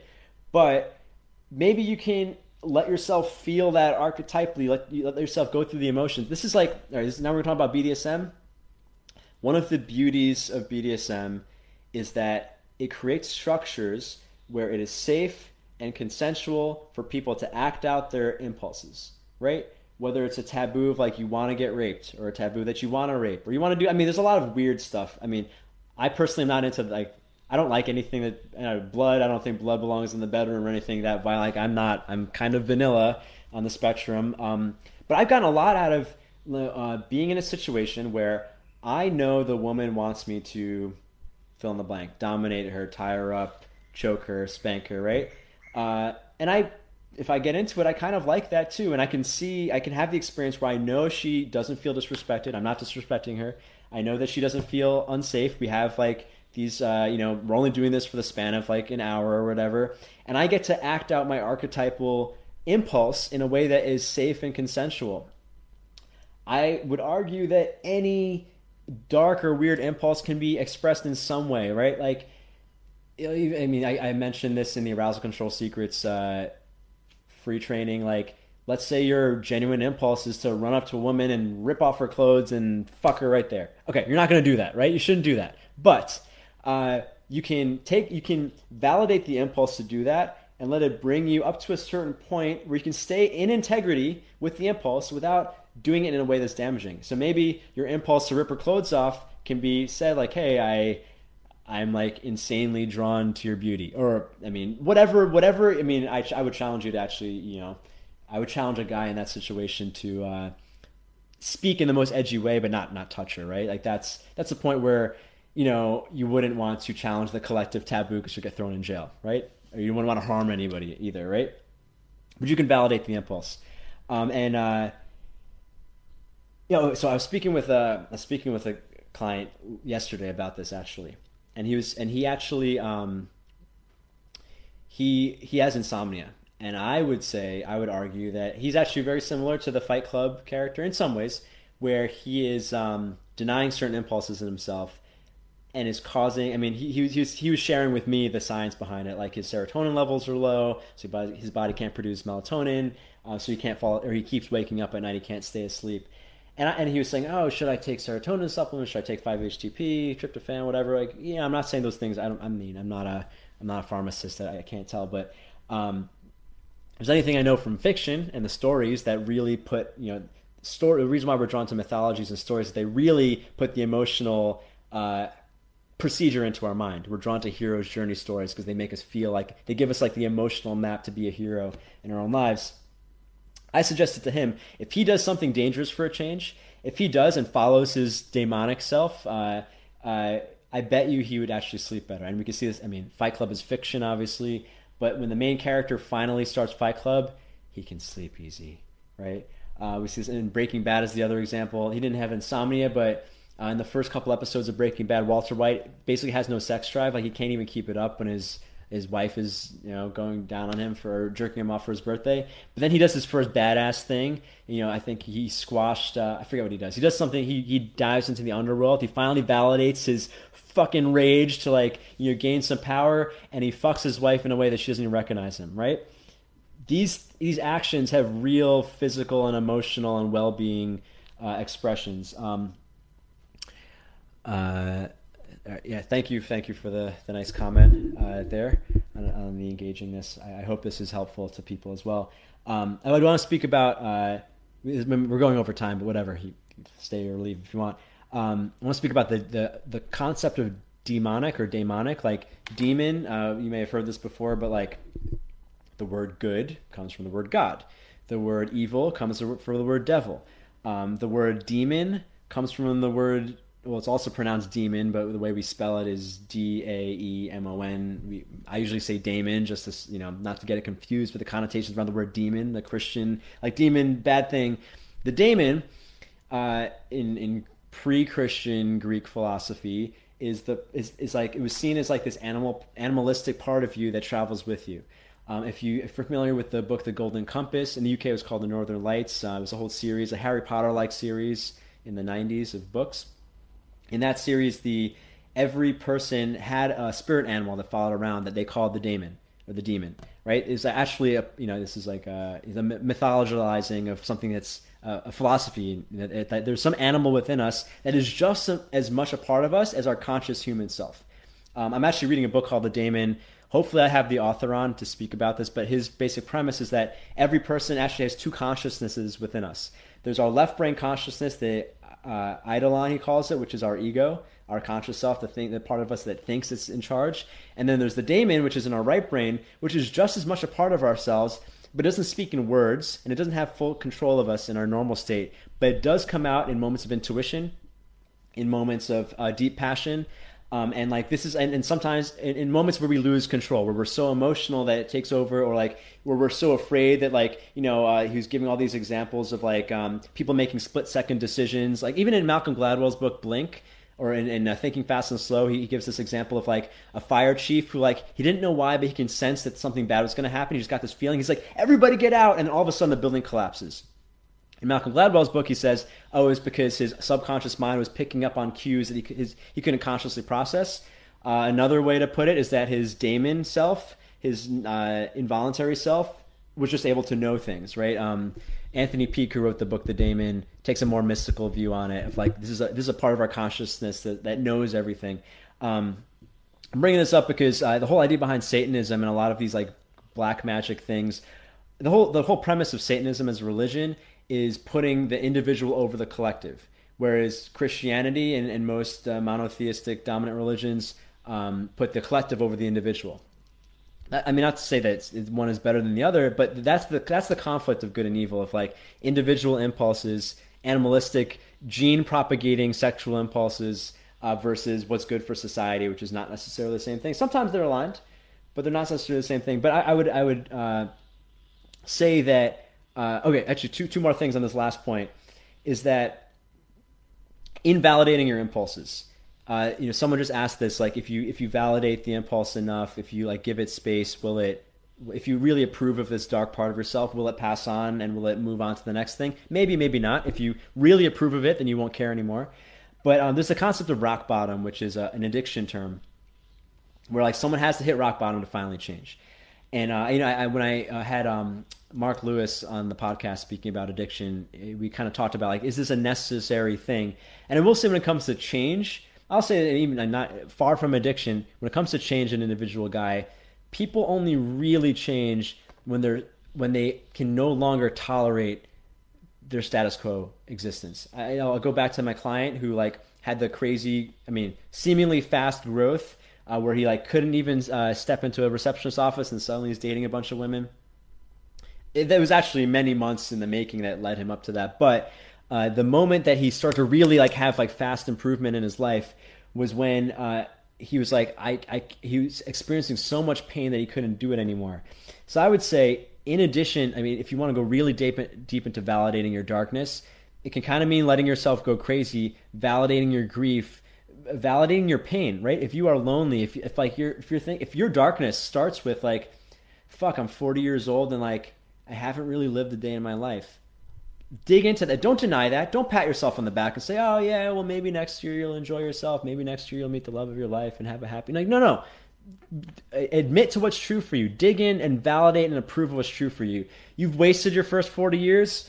Admit it. Dig into that. Feel the grief of that. Let that pain like be real for you, right? To a degree. I don't want you to kill yourself, but like let yourself feel that pain, because if you actually feel it, at some point you're gonna be like, you know what? Fuck this. You know, you'll go from I don't remember I forget what this, I think this is the Sedona method model. Brian Beijing, my buddy from Fearless, shares this all the time. Like there's there's a hierarchy of emotions. Apathy is at the bottom, where you don't care about anything, you're nihilistic. That's the worst. Nothing happens from that. Then there's grief, right? And you got to really experience the grief for it to let you go to the next layer, which is anger. Anger is a little more, it's not the best emotion, but it's a little more active than grief. Like fucking, I got to do something, and it's going to force you into things. And at some point, you move up to courage, which is like, I'm going to take action, but I have my own back, and I'm actually going to take on the challenges here. Like, win or lose, I'm going to fight the good fight. And then acceptance, and then peace. But you can't just jump to peace. You can't skip all those emotions. You have to accept what's true for you. Because a lot of people try to force themselves to peace, but they still have this grief, they still have this shame, they still have this feeling of inadequacy, and they come off as a fake individual. So another guy, I meet guys all the time where like if they ask me what their read is on them, I tell them, a lot of the times I'll say something along the lines of, if it's true, you seem like you're disconnected from your darkness. And one guy yesterday asked me, like, how did I come to that conclusion that he was disconnected from his darkness? Because he felt like he was trying so hard to show peace, and it wasn't real. It felt contrived. It seemed like he was trying so hard to fit in the collective norm of be a harmless guy who doesn't threaten anyone. And I was like, there's no way that's a real person. There's no way a real person is just peace. You got to have all that stuff underneath, which made me, with a little digging, it's like, yeah, anyway, he shamed a lot of things.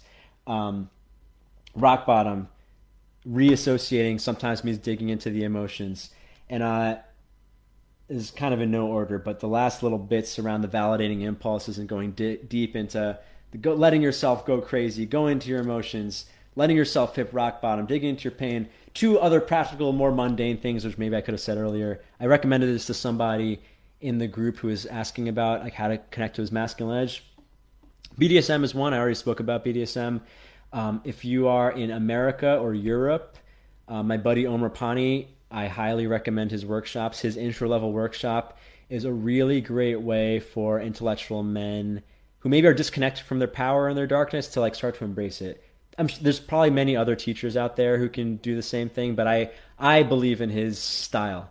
There's other people who I've worked with who I don't like the way they do it. They force someone into it, or they do it in a way that doesn't feel real.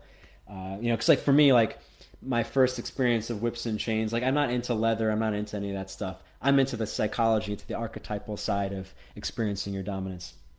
The other thing is kind of low-hanging fruit. If you don't feel like you can connect with your masculine power, do some strength training, lift some weights, buy a kettlebell, learn some stuff. I have a great podcast with Brett Jones on kettlebell strength. The other thing is jiu-jitsu.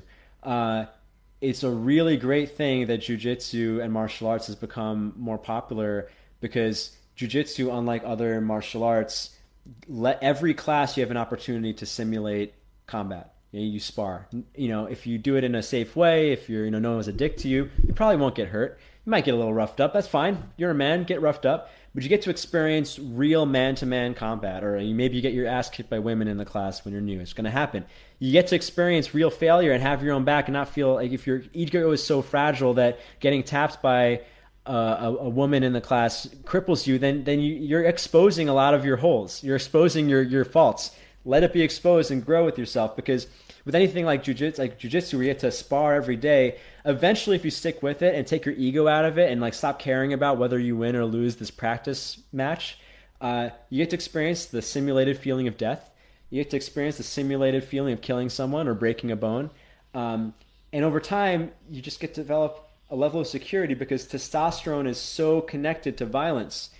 most of us don't have to carry an axe or a gun or fight invaders or hunt our own food, but it's still very deeply primarily rooted in what masculinity is. I'm not saying we should be violent, but like if you get to experience this simulated violence, some part of you will feel like, finally, like this part of this killer in me gets to pretend to be a killer for an hour and a half on twice a week, right? Our world has kind of made certain aspects of masculinity obsolete, so we have to kind of look for them in order to feel complete. Do I have any last thoughts on this? Any last questions? Thank you for everybody for coming on live. If you're listening to the recording, or if not, I would really appreciate if you give me, if you go to look for Ruwando Podcast on iTunes or Spotify, drop a review. It means a lot. I really want to be able to justify spending more time doing these. I really want to be able to help more people with this stuff. I know with topics like this, it's kind of an acute topic where I know there's a lot of men, I think, especially of Generation Z and of my generation, millennials, Generation Y, who have a lot of incorrect, or like we have a new level of collective shame that previous generations haven't experienced. There's a lot of positives. I mean, you know, the feminization of our culture has a lot of positives in that, like, even Robert Glover, the author of No Mr. Nice Guy, when he was on my podcast, he was saying, like, millennials are the most empathetic of any generation. Like, we are the most emotionally aware of any generation of men before us. Great thing. Great to be empathetic. Important to have your feelings. But I've also heard from women, like I'm seeing a woman right now who's dated across different generations, and she's like, man, millennial guys, they're just too soft. They're too dissociated from their masculinity. They're a little too watery, a little too empathetic in some ways, and sometimes you just got to penetrate. Guys over 40, they were conditioned to just like go for what they want, and that's actually a lot more refreshing to women. And like her sexual, her deeper, more primal wiring responds more to that. Hopefully you're both a strong guy and a good guy. I don't want you to go around harming people, but if you're wondering why women seem to respond to the bad boys or the assholes more, it's because they're actually being more real on a primal level. Someone asked, can you leave ratings on Spotify? I believe so. I actually don't use Spotify myself. I use a different podcast app, but I believe so. If you go to spotify.ruwando.com, it should forward you to my it's going a little slow because I'm streaming right now. I'm not sure. I believe you can rate things on Spotify, and if you can, I appreciate it. I've been pretty bad with marketing because I just wanted to do this for fun, but then I was like, you know what, I really want to get this out to people, and you know, this is tied to my work, but I the thing that I'm working on personally right now, especially in COVID, the thing that I'm pondering in quarantine is like how I really want to show up in the world, and how I definitely don't want to show up in the world is posting a bunch of meaningless click photos on Instagram. I don't want to do that. I believe in like this high attention span pondering stuff, and like I appreciate everyone who's watching live, and I love the live questions, and I think this is closer to real. But even like, you know, and I know some people like to watch on YouTube, but I would rather you put this on in audio, put in your headphones and lift some weights while you do this. Like that's how I listen to podcasts. Or like do some chores, do something physical, get your eyes off the screen, get out of your chair, and like actually stop and think. Or even while you're driving, listen to a podcast. I think that's the best time. You can hit pause. You can think about your own. It's a lot more active than going through video clips, like little like oh, okay, all right, next one. Just get that dopamine hit without actually engaging with like your own thoughts. Which brings me to my last thing. I forgot about this. I forget because I suck at marketing. I should maybe I should get off on that and embrace that instead of shaming it myself. Anyway, I made this a couple of months ago and I forgot to promote it. contemplativeman.com. It's a couple exercises by emails, all free, to encourage men to be more contemplative. I encourage anyone to be more contemplative. And it does lead into a promotion for my archetype class, but even if you're not into that, I don't care if you spend money or not, the exercises I think are good for your attention span and get you to think a little more critically and engage with reality a little more actively than passively the way social media tries to turn you into a drone. Because Facebook has its own collective norms, which makes basically to get you to just scroll and look at ads and buy things. Like that's a taboo that I would love to embrace. Anyway. Cool. All right. Any last questions? Thank you for the love in the comments. I appreciate you guys watching. We're going to end in a minute unless anyone has any questions around darkness, masculinity. I could answer personal questions if you want. Actually, last bit. I don't know how much I want to speak about it, but someone asked me what I learned from my breakup recently. And I kind of, I threw back the question at him because he was asking from a position of what could I have done to have avoided the breakup, which in the theme of today, I would say the assumption that I wanted to stay in the relationship or that a man should stay in a relationship no matter what, I think is, it's a collective norm that is arbitrary. I was speaking with some friends about another one, which is the idea, it's kind of a Western ideal, that life is valuable no matter what. And like this idea that shouldn't take people off life support, or that, I'm not saying that's right or wrong, but I will say, there's certainly cases where the best thing is maybe to put someone out of their misery. And one of my grandpa had a stroke. My dad was like, if this was a dog that we really loved, we would have put him out of his misery a long time ago. But because he's a human, we have to keep my grandpa alive in pain for another 3 months. And forget about the money spent, he's just in pain. Anyway, that's a taboo that a lot of people in the West don't question. Should you keep people alive no matter what? Whereas in ancient Rome, it's kind of normal if anyone was born with a deformity, you kill them because they actually believe that that's the more humane thing. Don't let someone live with a deformity. I'm not saying what's right or wrong. They're all just kind of arbitrary taboos. But anyway, I was going back to what is... before I talk about my break, I'm going to answer this question. Tips on transition from non... Oh, yeah. All right. Sorry. I didn't mean to tie that into what I was saying before about validating impulses. So the question was how to transition from, I guess, a platonic interaction to a sexual interaction. This goes to the third action step I suggested on embracing your dark masculinity, embracing your truth, is validating impulses. So one of the best pieces of coaching advice I got from one of my coaches a long time ago was that if you have the thought in your head, I'll credit him, Ken Blackman, he's been on the podcast, great guy. He said, if you're with a woman, you have the thought in your head, should I kiss her right now? That is your subconscious telling you to kiss her. It could be that you are, I'm going to break it down even more than that in a sec, but just to get this high level idea. If you have this thought, it could be that your subconscious is reading positive signals from her, she wants you to kiss her, and your conscious mind is just not picking it up. It could be that you have no shot with her. There's no point where she's ever going to accept you kissing her, but your impulses are still saying we should kiss her. Either way, that's the time to make a move. You might get rejected. But here's the thing with the overall thing of transitioning from platonic to sexual is that I would even challenge that idea that if you're really being true to yourself, if you're really being true to your male nature, it's pretty rare that you look at someone as just platonic and then all of a sudden see them as sexual. I would argue this is true for women too, but I think women, whether it's cultural or biological, veil themselves more often. You'll hear from women oh yeah, I didn't think he was attractive, and all of a sudden I thought he was hot, right? That actually might be truthful in that so many of the sexual cues that men display to women are non-physical. But I would argue for most men, if you ever would see a woman as a sexual partner, you probably saw her as sexually attractive from the beginning.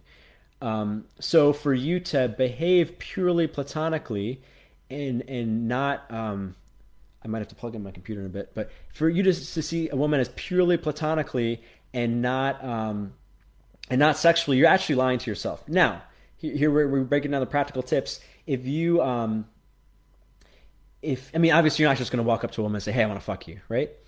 But any woman who's honest, or any woman who's maybe old enough to have collected enough experiences to recognize what's true in her sexual interactions, will know the first time she was looked at by a man who eventually expressed his sexuality, or she eventually had sex with, there was some twinge of sexual feeling. Doesn't mean that he said anything sexual, but he felt something. So here's where it can maybe sound mystical, but I don't think it's mystical at all, is people can feel each other's intent. If you see someone as a sexual prospect, you're actually being far more truthful by treating her as a sexual prospect from the beginning.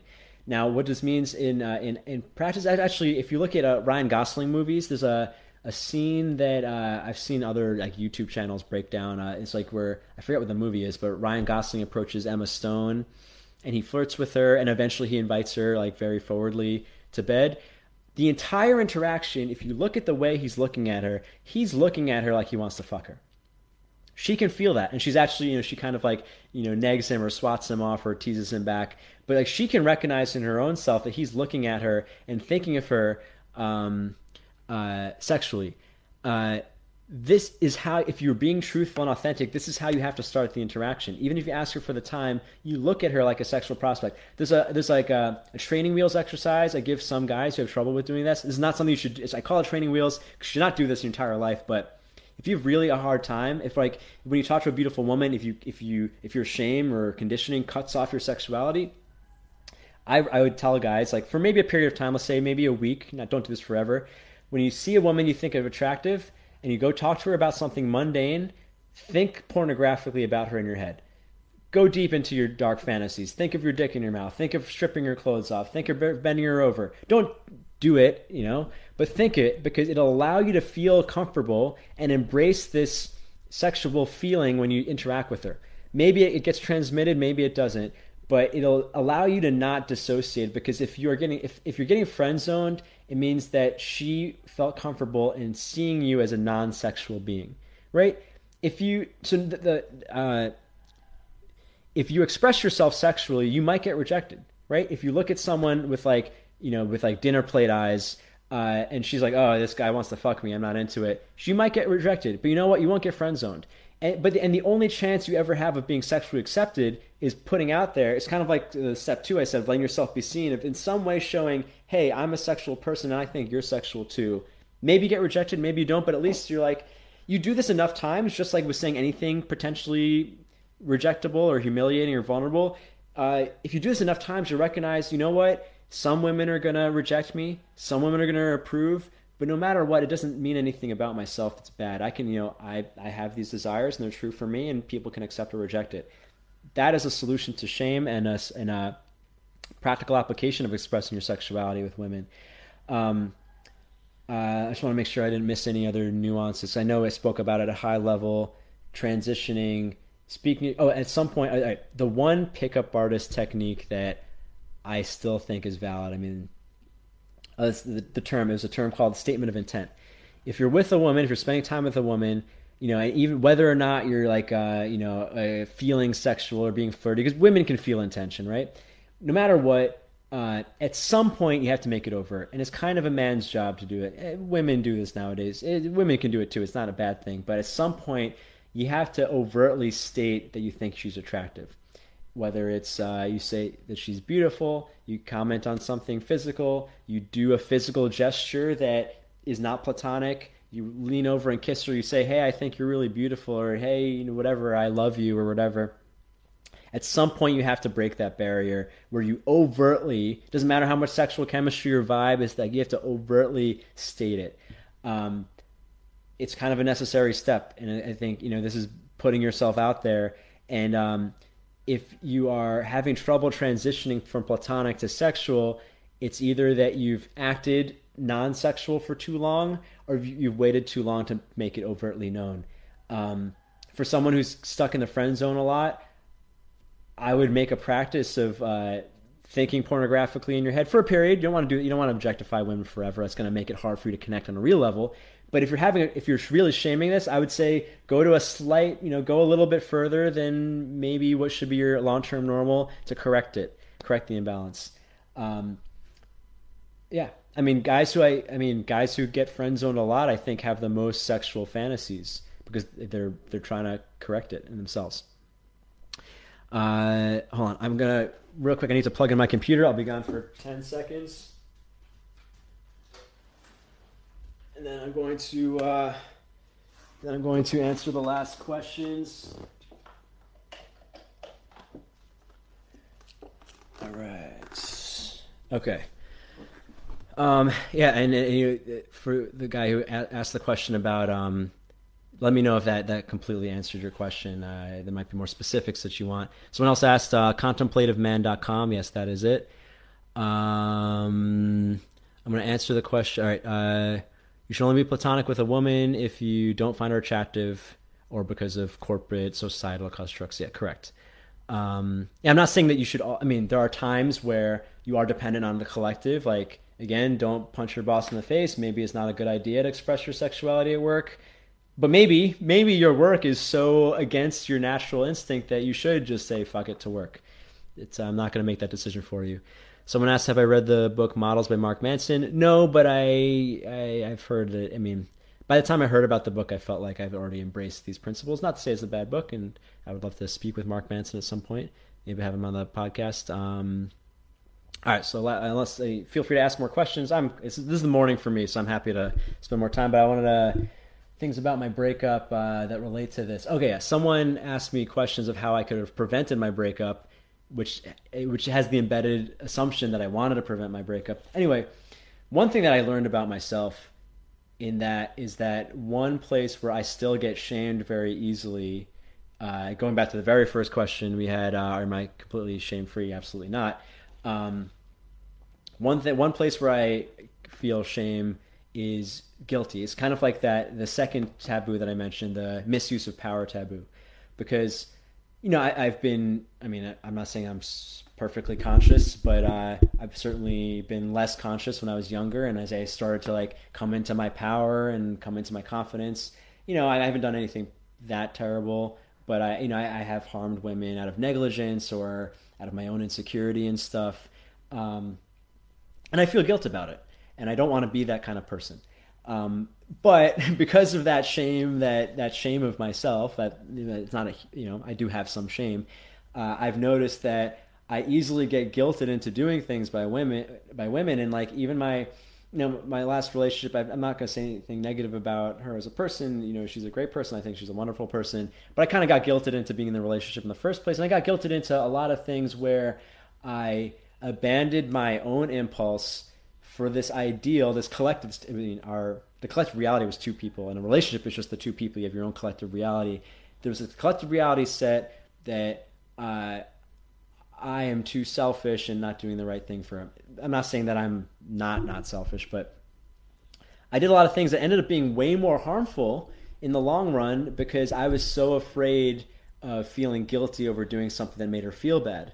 And I abandoned myself a bunch of times, because I am working on a thing in myself where I do have a habit of going from woman to woman and not sticking around into long-term intimacy. I mean, I admit I've never had an anniversary.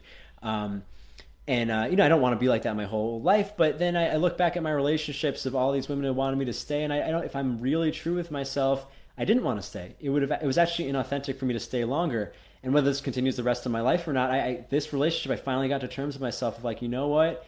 I'm actually being more real and more authentic by leaving or by doing the thing that I want to do. And I shouldn't, I actually cause more harm. I actually cause more harm by doing what she says she wants, because I end up letting her down in the future because I genuinely don't want to be there.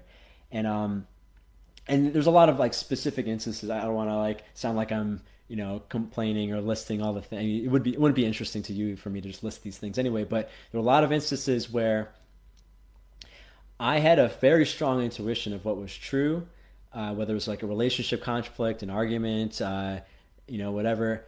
And she saw things the other way, and I was trying so hard to not be domineering and give her space, what I think is important. You give your partner space to have her reality, but I was so sure that she was steering us the wrong way. But I was you know what, I want to be a good guy and validate her viewpoints, and let's try it her way. And I'm not, I mean, I know I could probably sound like such a prick saying, oh well, I was right about everything, I'm not saying I was, but there's a lot of things that I kind of knew was going to happen, and I didn't do what I knew was right because I wanted to make her feel good as well.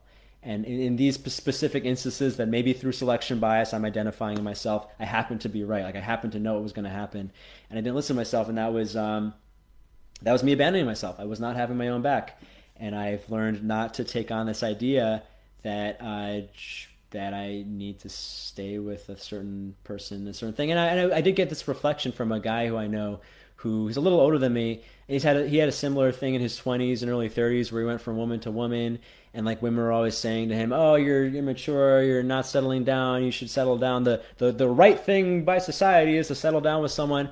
And then he turned 35, and he's like, then something switched in him, and then he's like, "Yeah, you know what?" And then now he's like happily in a committed relationship with 2 children, and he's like, "Yeah, I don't even have thoughts about other women anymore." And it was a kind of a quick switch, and I would say he was able to evolve to the next level. Not to say one was better than the other, because he didn't shame himself for thinking, "Oh my God, I'm such a bad person." Because I'll speak for myself. I have shamed myself the last couple of years in some way of like, "Oh my God, I keep going from woman to woman. Like I don't commit. Maybe I'm immature. Maybe it's Peter Pan syndrome." And maybe that's true or maybe that's not. But I'm not gonna feel secure and whole and perhaps evolve to a different type of person until I accept what's true for me. This goes for you as well. Whatever is true for you, it's got to be true for you. Not that you're right all the time.